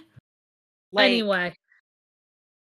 Well, because he and Tala are not related in real life, but like that's Tala's husband. Oh, I was like, but yeah, that would be. So like Raffi would and also because when I did that one of the meet and greets with Tala, she was like, yeah, no, I also sometimes forget we're not related in real life. Yeah, because it's not even like, oh, they even look similar or anything per se. It's more like they really do vibe off of each other. Like sometimes sibling relationships in media can be a little, I know what you mean. Yeah, not even that. I mean, like, just it can be a little bit like, I love you, sis. I love you too, big bro. Or they, like, clearly are written by authors who aren't writing them like actual siblings. And it's like, that. Yeah, It's like Len and Lisa instead. But we can't. I'm not gonna. It's just like they don't know what the fuck to do with but like I think it is Zari and Behrad do not have that problem. Like they do feel very genuine. Even if they're not constantly antagonistic, where I'm like, I think siblings should always be a little bit mean to each other if they're on camera. Well, I mean, for example, we have so this is the second time this has happened to Behrad, and I'm like, wait, this man needs his hug from his sister. Where she comes out of the totem and she's like, oh my god, I missed you. And Behrad's like, oh my god, I missed you too. And then she's talking to her phone. Yes, it is truly the I was talking to my Lucario of And this also happened when she came out of the totem the last time. And she was like, oh my god, I missed you so much. And he's like, oh my god, I missed you. And she was talking to John. Yeah, of course. Which is like, please stop doing this to him. You're hurting him. He is so fragile. He's fucking delicate. And then I mean, like, I should really get together scenes where because here's something really sibling-y that they do, is that they are constantly like, if one of them doesn't do what they want, they're immediately like, I'm gonna tell mom. I will eventually tell mom about this, and you're gonna fucking hear about it. Not about things that I think would like... I mean, Zari did when we first meet her, but that's, I think, because she didn't really know what was going on. Otherwise, it's kind of just about arbitrary stuff. It's like, Zari isn't sharing her phone. Like, if mom were here, she would be so mad at you for not sharing. And, like, one time I think Behrad did something, or, like, he was going to drink, or he was, like, flirting with that girl, and she was like, oh, if mom could see you. Where I'm just like, you guys are the worst. Okay, first off, don't panopticon each other. But that's also very, like, cause siblings will do that. They panopticon each other with threats of their parents. And I'm just like, neither of you like your parents. Also, big mood that they do not bother being like, I'm gonna tell dad. Like, big mood. Their dad, because their dad would probably just be like, I don't know, ask your mother. Yeah. Okay. All right, well, That sounds, I don't know, what do you want me? I don't know, Dad. I don't know, okay? I don't know what I want from you. Which is a little too real. Legends of Tomorrow gets a little real. Yeah, it's really hurtful. Also, someone said to me that the only way that Nate could handle Gwyn sort of stabling himself to Behrad is that he got to play house, which is fair. Also, so when we meet Bishop, he's a rude dude with attitude. Which Ninja Turtle is that? All of them? They're all rude dudes? I thought only one of them was a rude dude. I think they all got two'd, but I don't think they're all rude. I think that's Sonic? Oh my right? god. I don't know. We're gonna have letters to the editor out the fucking ass on this one. Hold on. Let me see if I can't consult an expert on this. Okay, let's go. Okay, Roxy. Which Ninja Turtle is the one who is a rude dude? And I know what you're thinking, why can't you just Google it? Because it's not the same, and I need it from a source. I kind of want to know now too, so you're fine. I need it from a first-person account of someone who was there. I can't just Google it. Okay? When you're writing a research paper, you have to check your sources. You have to check your primary sources.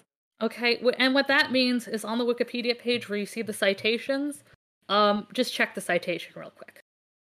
Yeah. And if your teacher's really being a stickler, just go to the citation and quote from that directly, instead of quoting from Wikipedia. That's a little life hack from me to you. It works so good. I don't know why.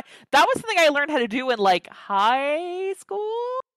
I was still using books for research papers in high school. In case anyone needs to know, apparently, that I'm fucking ancient and unending. I was still using books too, but like books and the internet. But yeah, using primary sources that are cited on Wikipedia saves so much time.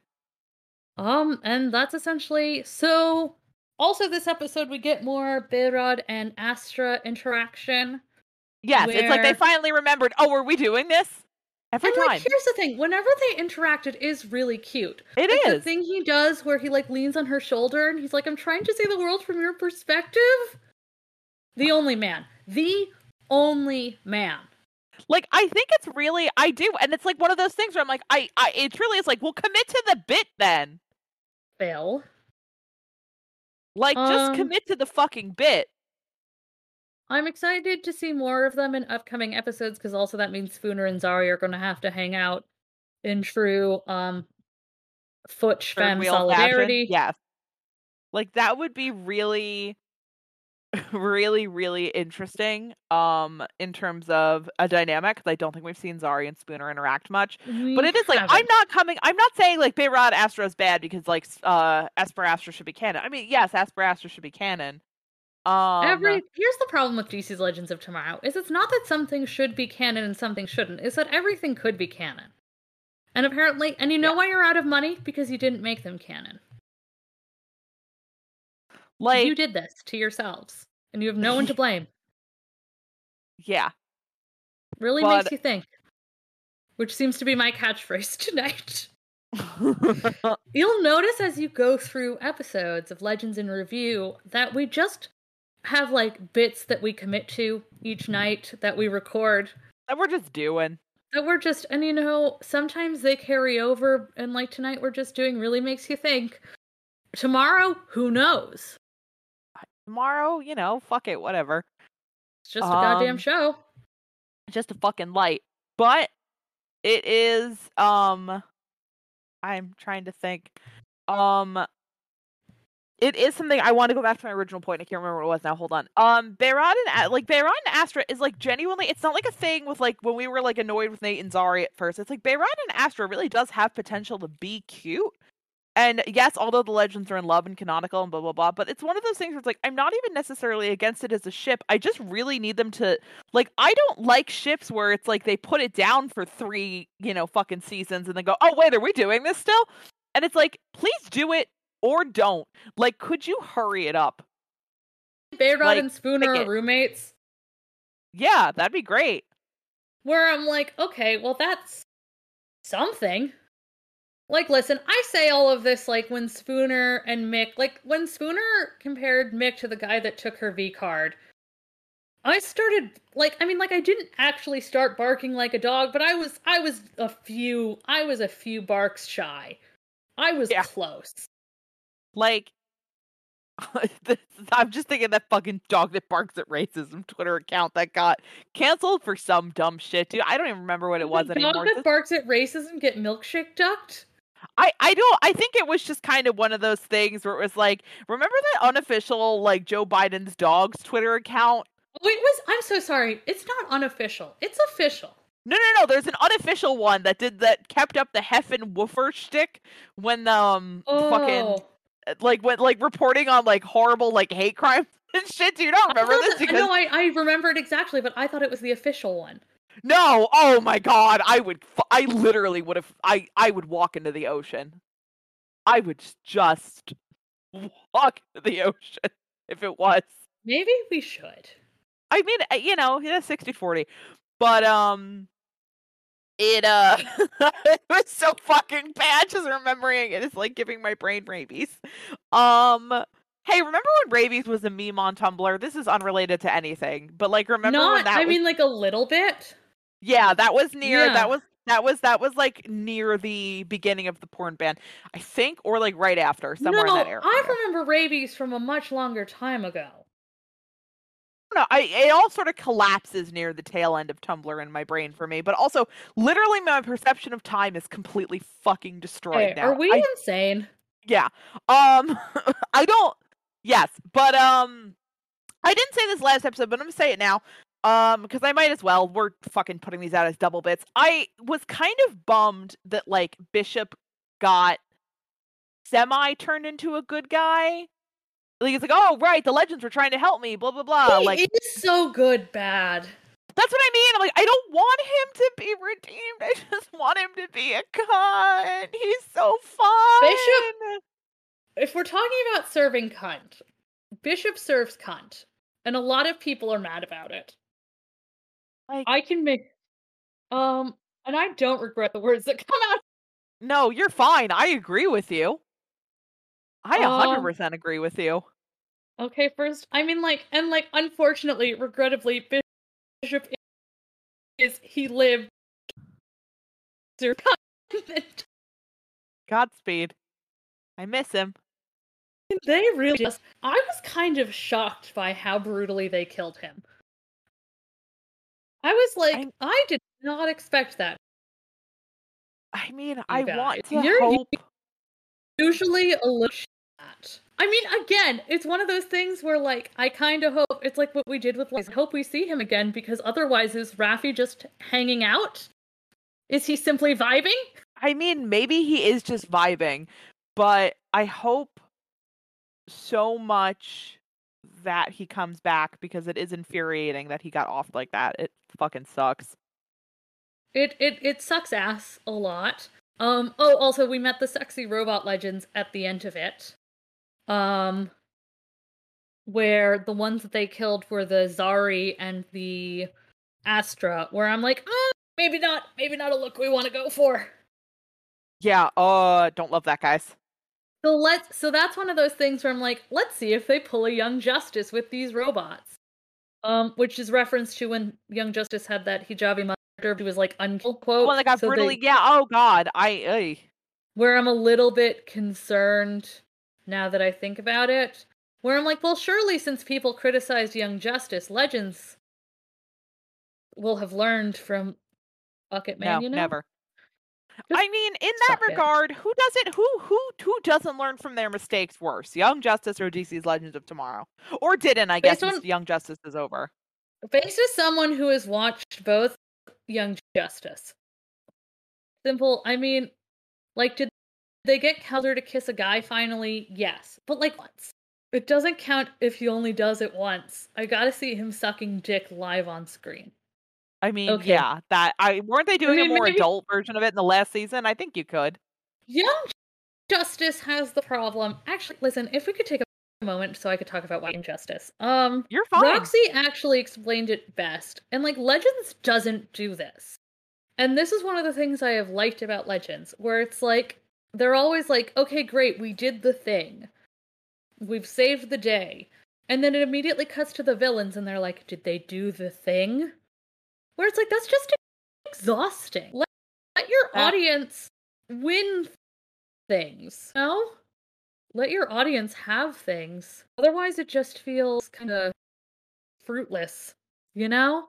Let your audience no, I was just thinking about that because let your audience win things is just a good philosophy. This isn't even like Legends, I think, is actually sometimes to its detriment lets its audience win things. Like I'll say, when Avalance got married and everyone was surrounding them, that was a fantastic let your audience win things moment. Like I felt like I won something too. Like, it was still genuinely a very cute moment. Even ignoring all my problems with season 6 and blah, blah, blah. Like, I think it is good. Like, letting your audience win things does not necessarily have to be appealing to the lowest common denominator.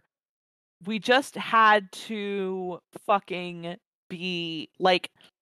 Be nice to your audience. Yeah. Like, you don't have to pander to them, but, like, don't do shit where you pull the rug out last minute or you fuck over characters because their actor is leaving. Like, that's not the audience's fault. Don't do that because you personally are mad the actor's leaving. Shit like that. Legends doesn't. So thanks, guys. So, you know what, guys? Good for you. Done it. We've done it. Yeah. Yeah, we did it? Question. I mean, it's finally. Finally. Where do you think, have they said anything about where we're going in the second half of the season?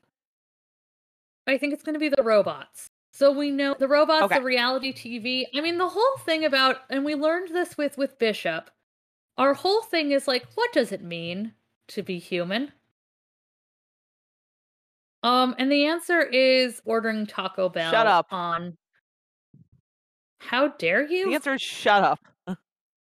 Like, in terms of, what is it? Like, I'm just there like, was please stop it. The combination Pizza Hut, Taco Bell. Oh, you're telling the concept of what is being human to shut up. Yes. Oh, no, you're fine. I'm so sorry. The combination Pizza Hut, Taco Bell, and Union Square is where I got my college education. To my own detriment, mostly. But that is the case. Yeah. Like, it's just, fuck. I'm sorry, I'm just laughing. I didn't mean, I would never tell you to shut up like that.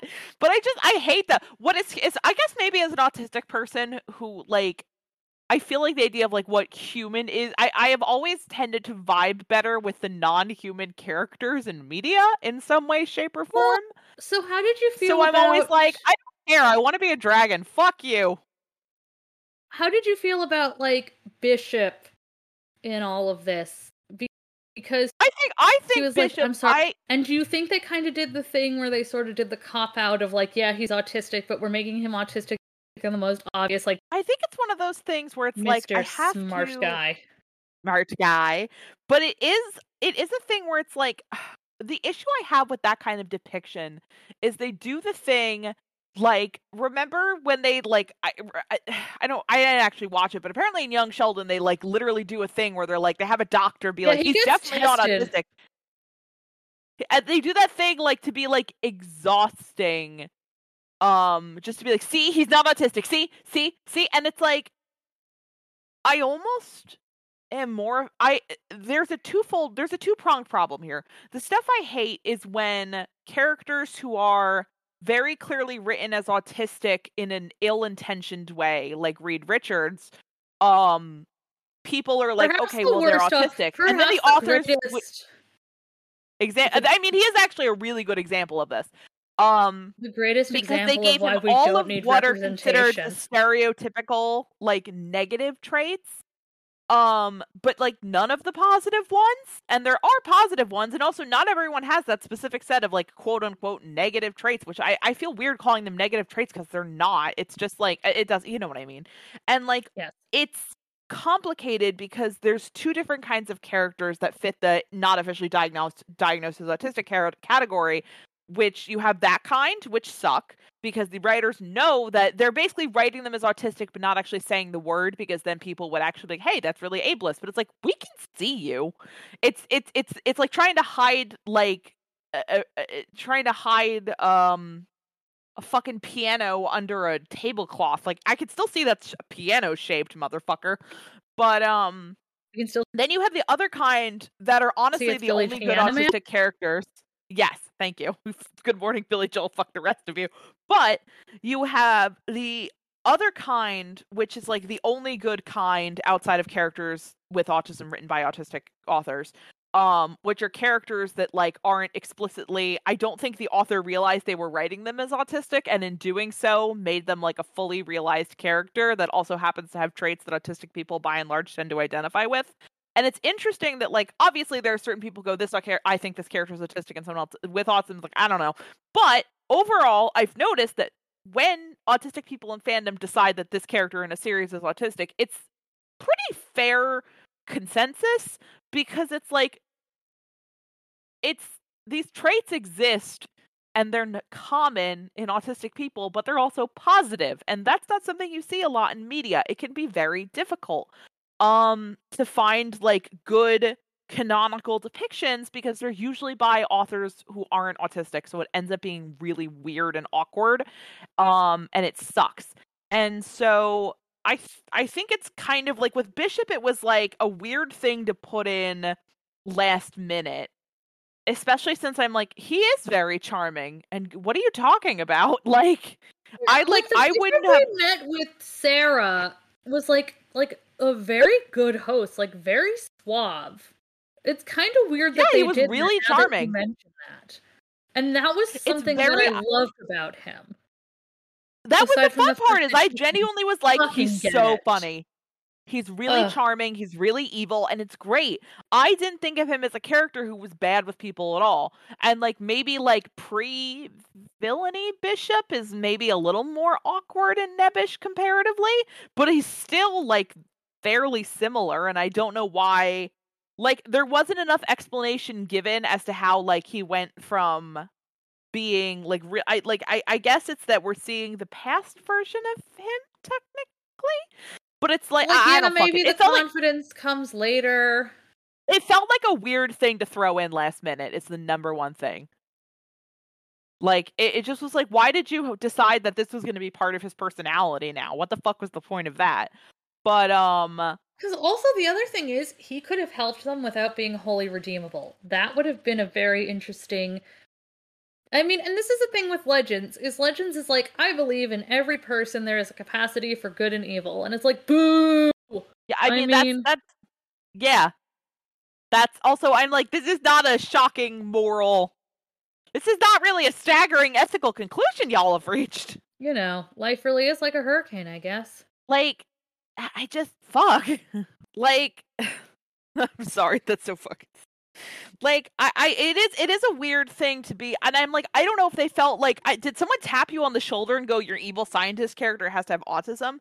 I'm like, the closest thing I guess you could, it is so much more interesting for him to be just an explicitly transhumanist villain. I don't know why you felt that this was a thing that you had to fit into his character, because he was doing fine as just like that.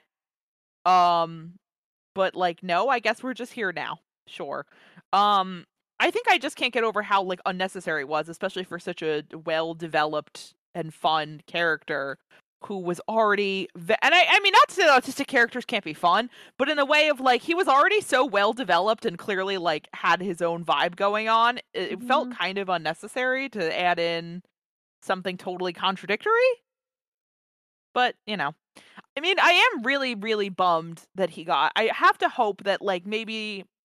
he comes back, because it's like, one, everybody's kind of stuck because of quarantine rules, so you're telling me you're gonna find a new actor, and two, because like, come on, don't kill off your most fun villain like that. Fuck off.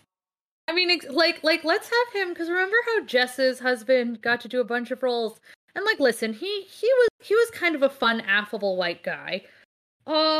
I just, like, let's have more this is exactly what I mean, where I want Bishop to be like Dean Pelton in Community. Where it is true. That would be really good. I guess we don't see all of our... We were just wondering how many times a supervillain could come in a ridiculous costume to deliver irrelevant news. That's him, and that's great.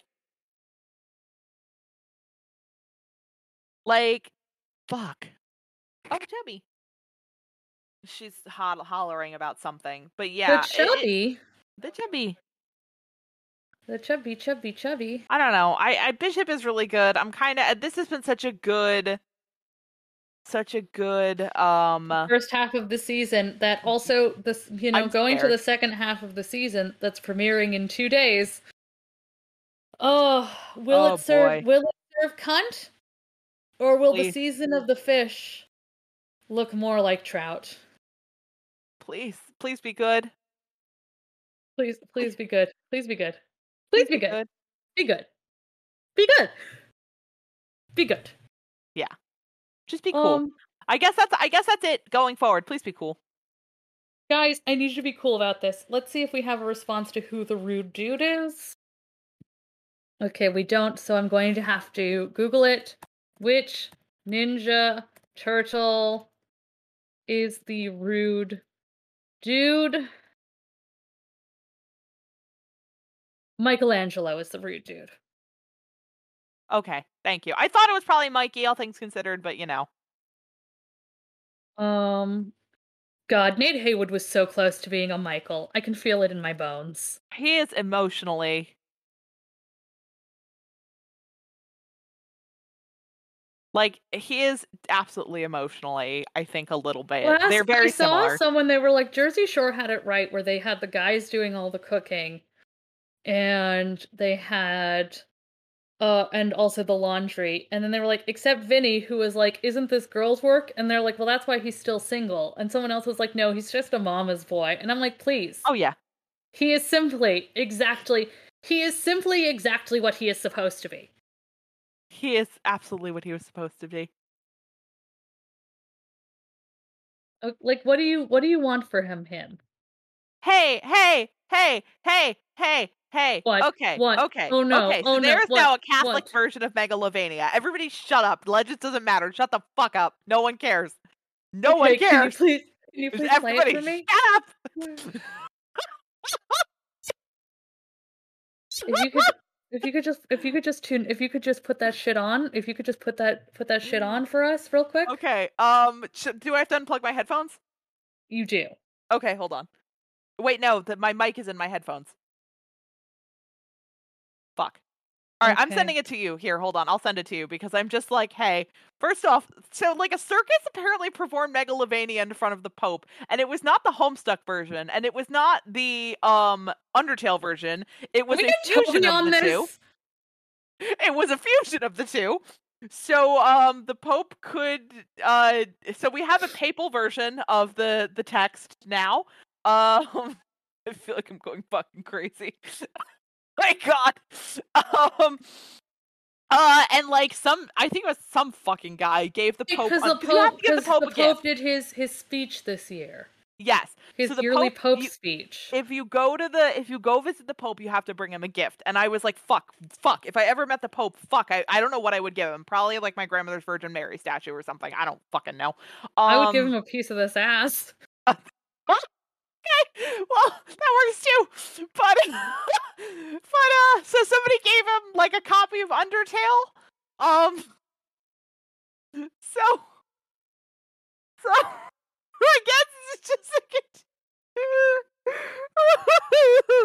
I can't believe there's a Catholic.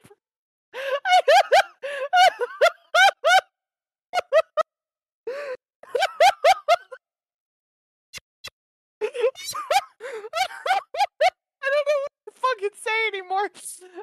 Why even do comedy? I don't. Fuck it. They gave him a copy of Undertale? Yeah, I think it was Matt Pat, that guy who does like the game theory shit or whatever. I don't know why Matt Pat met the. Oh right, I think actually okay. So like apparently a bunch of gamers met the Pope. I'm sorry, it's just fucking horrible. Oh God, because I guess Pope Francis was like, I want me some of what John Paul II had in terms of like relatability and rock star attitude, and so he did like, and all of the devils are here. Yeah, and no room in hell, dead walk the earth, etc., etc. I give up. Like there are no gamers in heaven. No, of course not. I need to make that crystal clear. I just fucking okay. So it was like a thing on like I don't know, gaming in diversity. I don't remember. It doesn't matter. A bunch of gamers met the Pope, and they all had to give the Pope a gift. So Matt Pat gave him a copy of Undertale. And if I was Toby Fox, I would literally have. I just would have opened my fucking stomach up. I've had enough. That's my like, gift. What do you even do? If like what do you do anymore? What does a man do when halfway through? Well, like I felt because like he actually gave an interview where he's like, yeah, my life will literally never be the same again. He straight up was like, I will never know peace, and I'm just like, who, the Pope? No, Toby Fox, and I'm like, yeah, sorry about that. My bad, actually, because that's a lot. Me too. Me too, Toby. Yeah, but it's so. Everybody, shut up! There's a Catholic Megalovania now. It's so. Can you play it? I'm gonna try. Okay. It's just that I'm gonna have to take my headphones out. Okay, it's fine. So I will need it from your end. Okay. Well, actually, no, because Craig will record you, but I don't want it to like double record. Okay, so you want me to just take my headphones out so you can play it? Hold on. Can you still hear me? Yes. Okay, 1 second.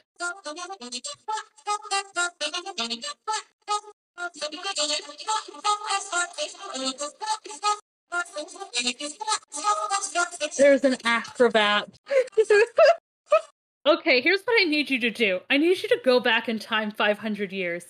And I need you to show a picture of what's going to happen here to whoever the Pope is at the time. Hold on.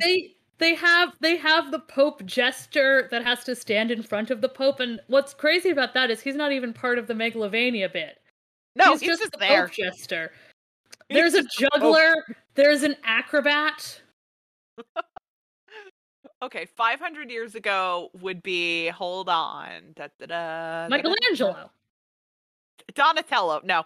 Hold on. That would be 1500. So let me keep fucking scrolling.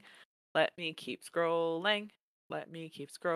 right, the one that is closest to where we are is the one that it would have been either Leo the 10th or Adrian the 6th. Fantastic. I want him to sing with his own face eyes. Okay, so this is fun. So Adrian the 6th was the only Dutch pope, last non-Italian to be elected pope until John Paul II in 1978. All right, well, that seems a little unfair. Okay, he refused to compromise with Lutheranism theologically, demanding Luther's condemnation as a heretic. Fair. However, I actually don't. I don't know. However, he is noted for having attempted to reform the Catholic Church administratively in response to the Protestant Reformation. That's why we didn't. And honestly, this is why we didn't let non-Italians back in, because you guys don't. Because you guys are always ruining the fucking party. Yeah. Oh yeah. Imagine making Matthias the Pope. And Leo X was the one remembered for granting indulgences to those who donated to rebuild St. Peter's Basilica, excommunicated Martin Luther, extended the Spanish Inquisition to Portugal.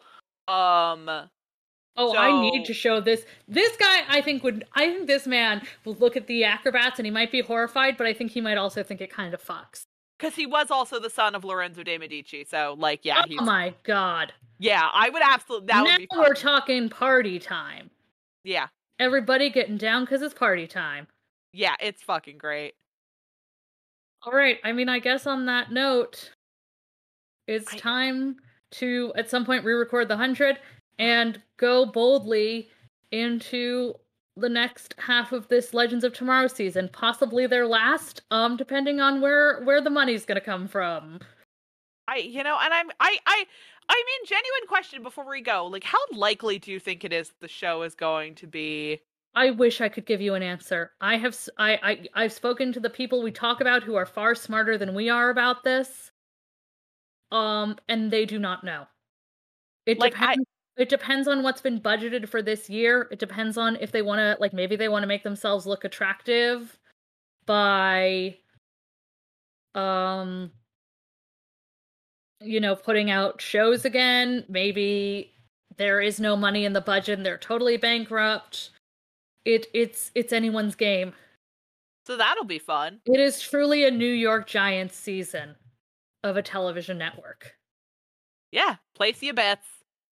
Actually, no, that kind of makes it sound like they're being set up to fail. I don't know. Maybe. Truly, as they say with football, any given Sunday. Okay, and guys, what that means, football is determined not by how many games you win cumulatively, but basically how you play in certain games in the season. So any given Sunday means that based on whether or not it's a playoff game or whatever, you have the chance to turn your team's luck around. What? Yeah. Fuck, I don't understand football. No, nobody does. That's actually what they don't tell you. I fucking hate it here.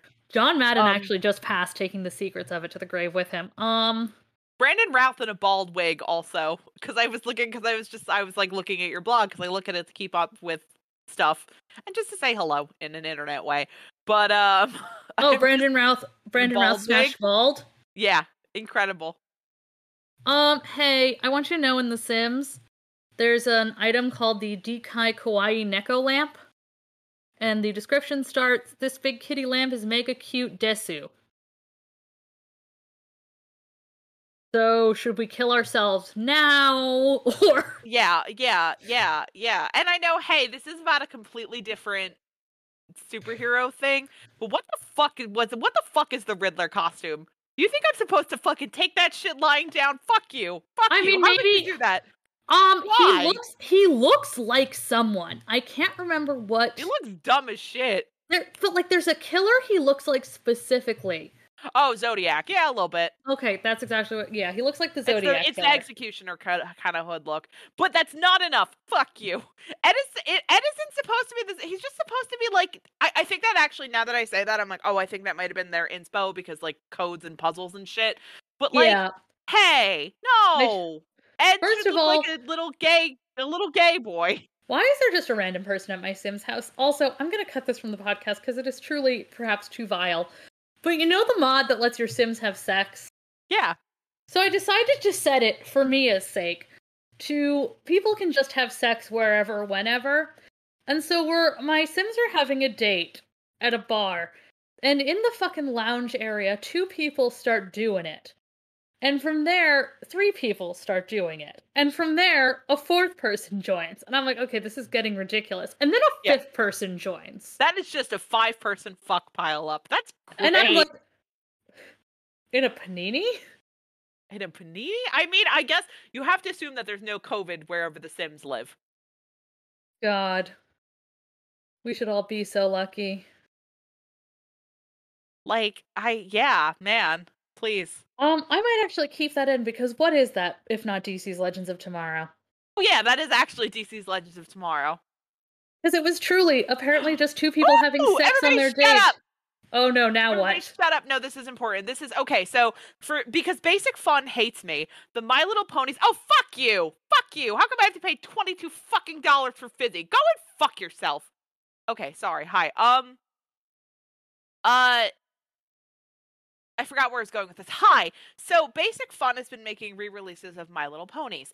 I've been buying them. I haven't actually displayed them yet because they're all still in box and I don't know where to put them. So they're just in my, whatever. I have a ton of other stuff out on display. It doesn't matter. Nothing matters. All right. So so for whatever reason, their contract with Target ran out. And so now I have to go to motherfucking Cracker Barrel to go fucking buy these things. The only other store selling them have like 3 stores in Michigan. And I'm like, first off, I genuinely forget that Michigan and Wisconsin are different states. In my head, one of them is just a city and the other, and it really does change which one is which on the day. They are not different states to me. I'm sorry. If you live in either of these states, it's not your fault. Detroit is in Michigan. What? Detroit is in Michigan. Maybe that's why. I don't know. It doesn't matter. They just seem the same to me. So Twinkle Eye Ponies are some of my favorites because their lore is like all kinds of fucked up, all things considered, for like a children's toy. So they have them on Walmart.com now, but because fuck you pricing, Gingerbread and Fizzy, who I guess for whatever fucking reason are like $20, and the other 2 are like 10, and I don't know why that's allowed. Same with Cherry's Jubilee and Lickety Split, and it sucks on ice.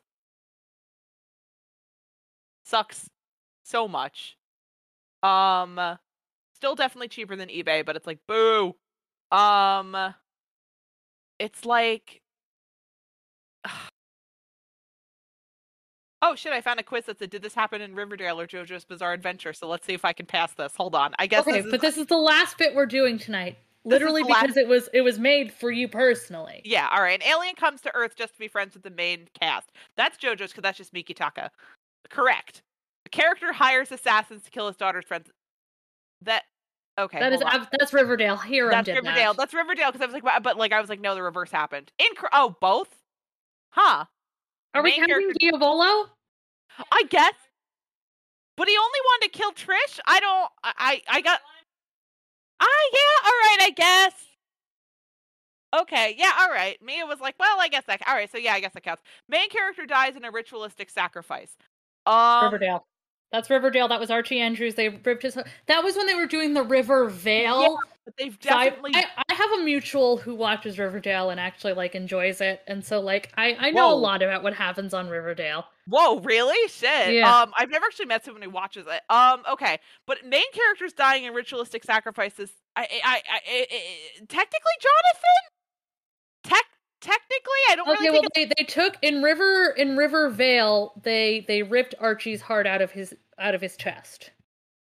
This is difficult because I'm like, I guess technically, it's also like, when you say main character, do you just mean like in this sense that like the Joe Star specific, or do you mean like the immediate circle of characters around them? And you know what? And this is the kind of content the AV Club won't give you. Yeah. All right. I'm gonna say Riverdale because I can't think of anything. I'm like, technically something kind of in part 7 matches up with this, but I don't know if we're going on parts. All right. I'm just doing Riverdale. I'm probably gonna be wrong. Oh, correct. Never mind. There is a drug called Jingle Jangle. That is just Riverdale. There is an invisible baby. That is actually JoJo's because it's Shizuka Joestar.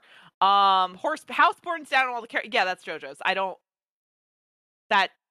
character sent to prison for both. That's both. Yes. All right. Yeah. There's an organ harvesting cult. Technically, if this is part 7, both. Because if this includes part 7, that is literally what part 7 is about. So it says incorrect, and they're incorrect because part 7 is literally about finding the corpse of Jesus Christ. That's an organ harvesting cult. That counts. Rip. Sarah. Where's the body of Christ? Thank you. There's an underground prison boxing ring. I know this is probably in Riverdale. I don't think it's technically in JoJo's. It is Riverdale, yes. Okay. Yeah. A girl kidnaps her a girl kidnaps her crush and imprisons him in her house does happen in JoJo's because that's just Yukako and Koichi's Let's Love Deluxe's first fight. Does it happen in Riverdale? I cannot recall. Okay, so I'm gonna say just JoJo's. Correct. Okay, cool. The task of apprehending a serial killer is left to a group of teenagers. That is the entirety of part 4, so both. Teenagers are caught up in drug trafficking. Both.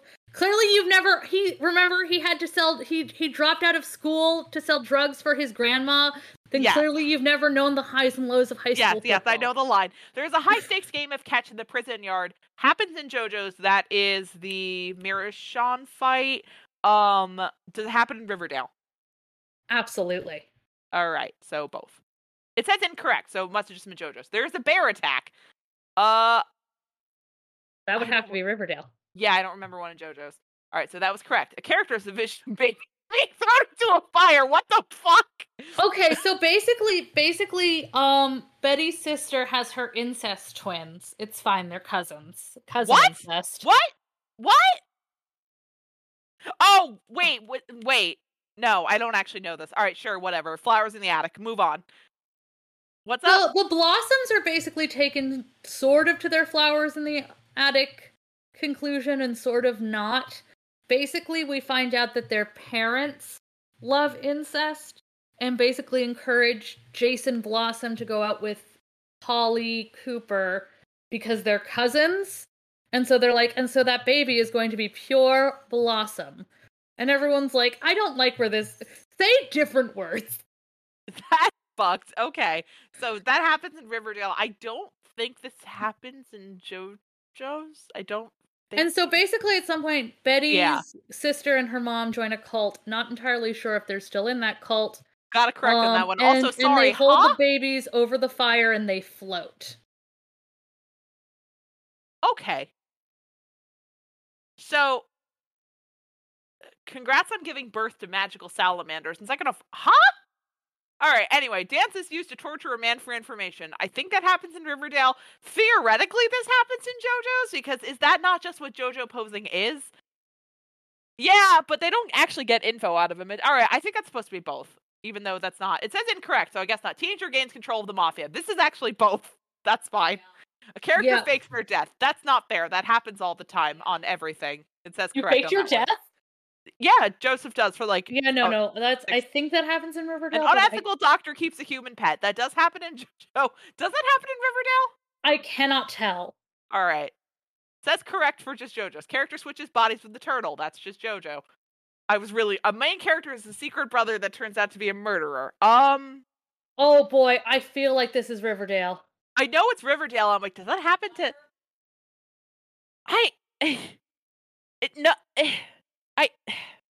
I see what you're saying. I can't technically talk about this because Part 6 anime is airing, and so me saying any of this would be a huge spoiler for people who are anime. I don't know how you're anime only at this point, but whatever. I'm not going to get into that. What the fuck was... Alright, so I'm like, technically this is both of them, but like, that's by a very generous definition, so I'm just going to say Riverdale. It says correct, so sure. A character keeps their rotting brother's corpse in a basement. Riverdale. What? Yeah, that was Cheryl and Jason. She just keeps her brother's corpse down there? Yeah, she couldn't, she was traumatized. Okay, work. I'm like, this technically, Jonathan, Dio hangs out with Jonathan's skull, but I don't think this technically counts. So it says correct for just Riverdale. Okay. So I got 80%, which is great. A couple of those were on a technicality. I still think I should have gotten the Oregon God cult because that's literally what part 7 is about. But hey, listen. So I guess these things just happen all the time, I guess, is the Everything on Riverdale happens so fucking much. I guess, yeah. Everything on anything happens so fucking much, whatever. Just, And that concludes our and that concludes 706 DC's Legends of 707. Tomorrow? Question mark? That concludes Legends in Review. All right. We are so close, guys. We're so close. We're so close. I think we're gonna get there. We're halfway there. Oh, etc. So right. We'll see you soon. See you soon. Have a good night. Bye. Good luck, everybody. Good luck, everybody. God. Bye. Bye.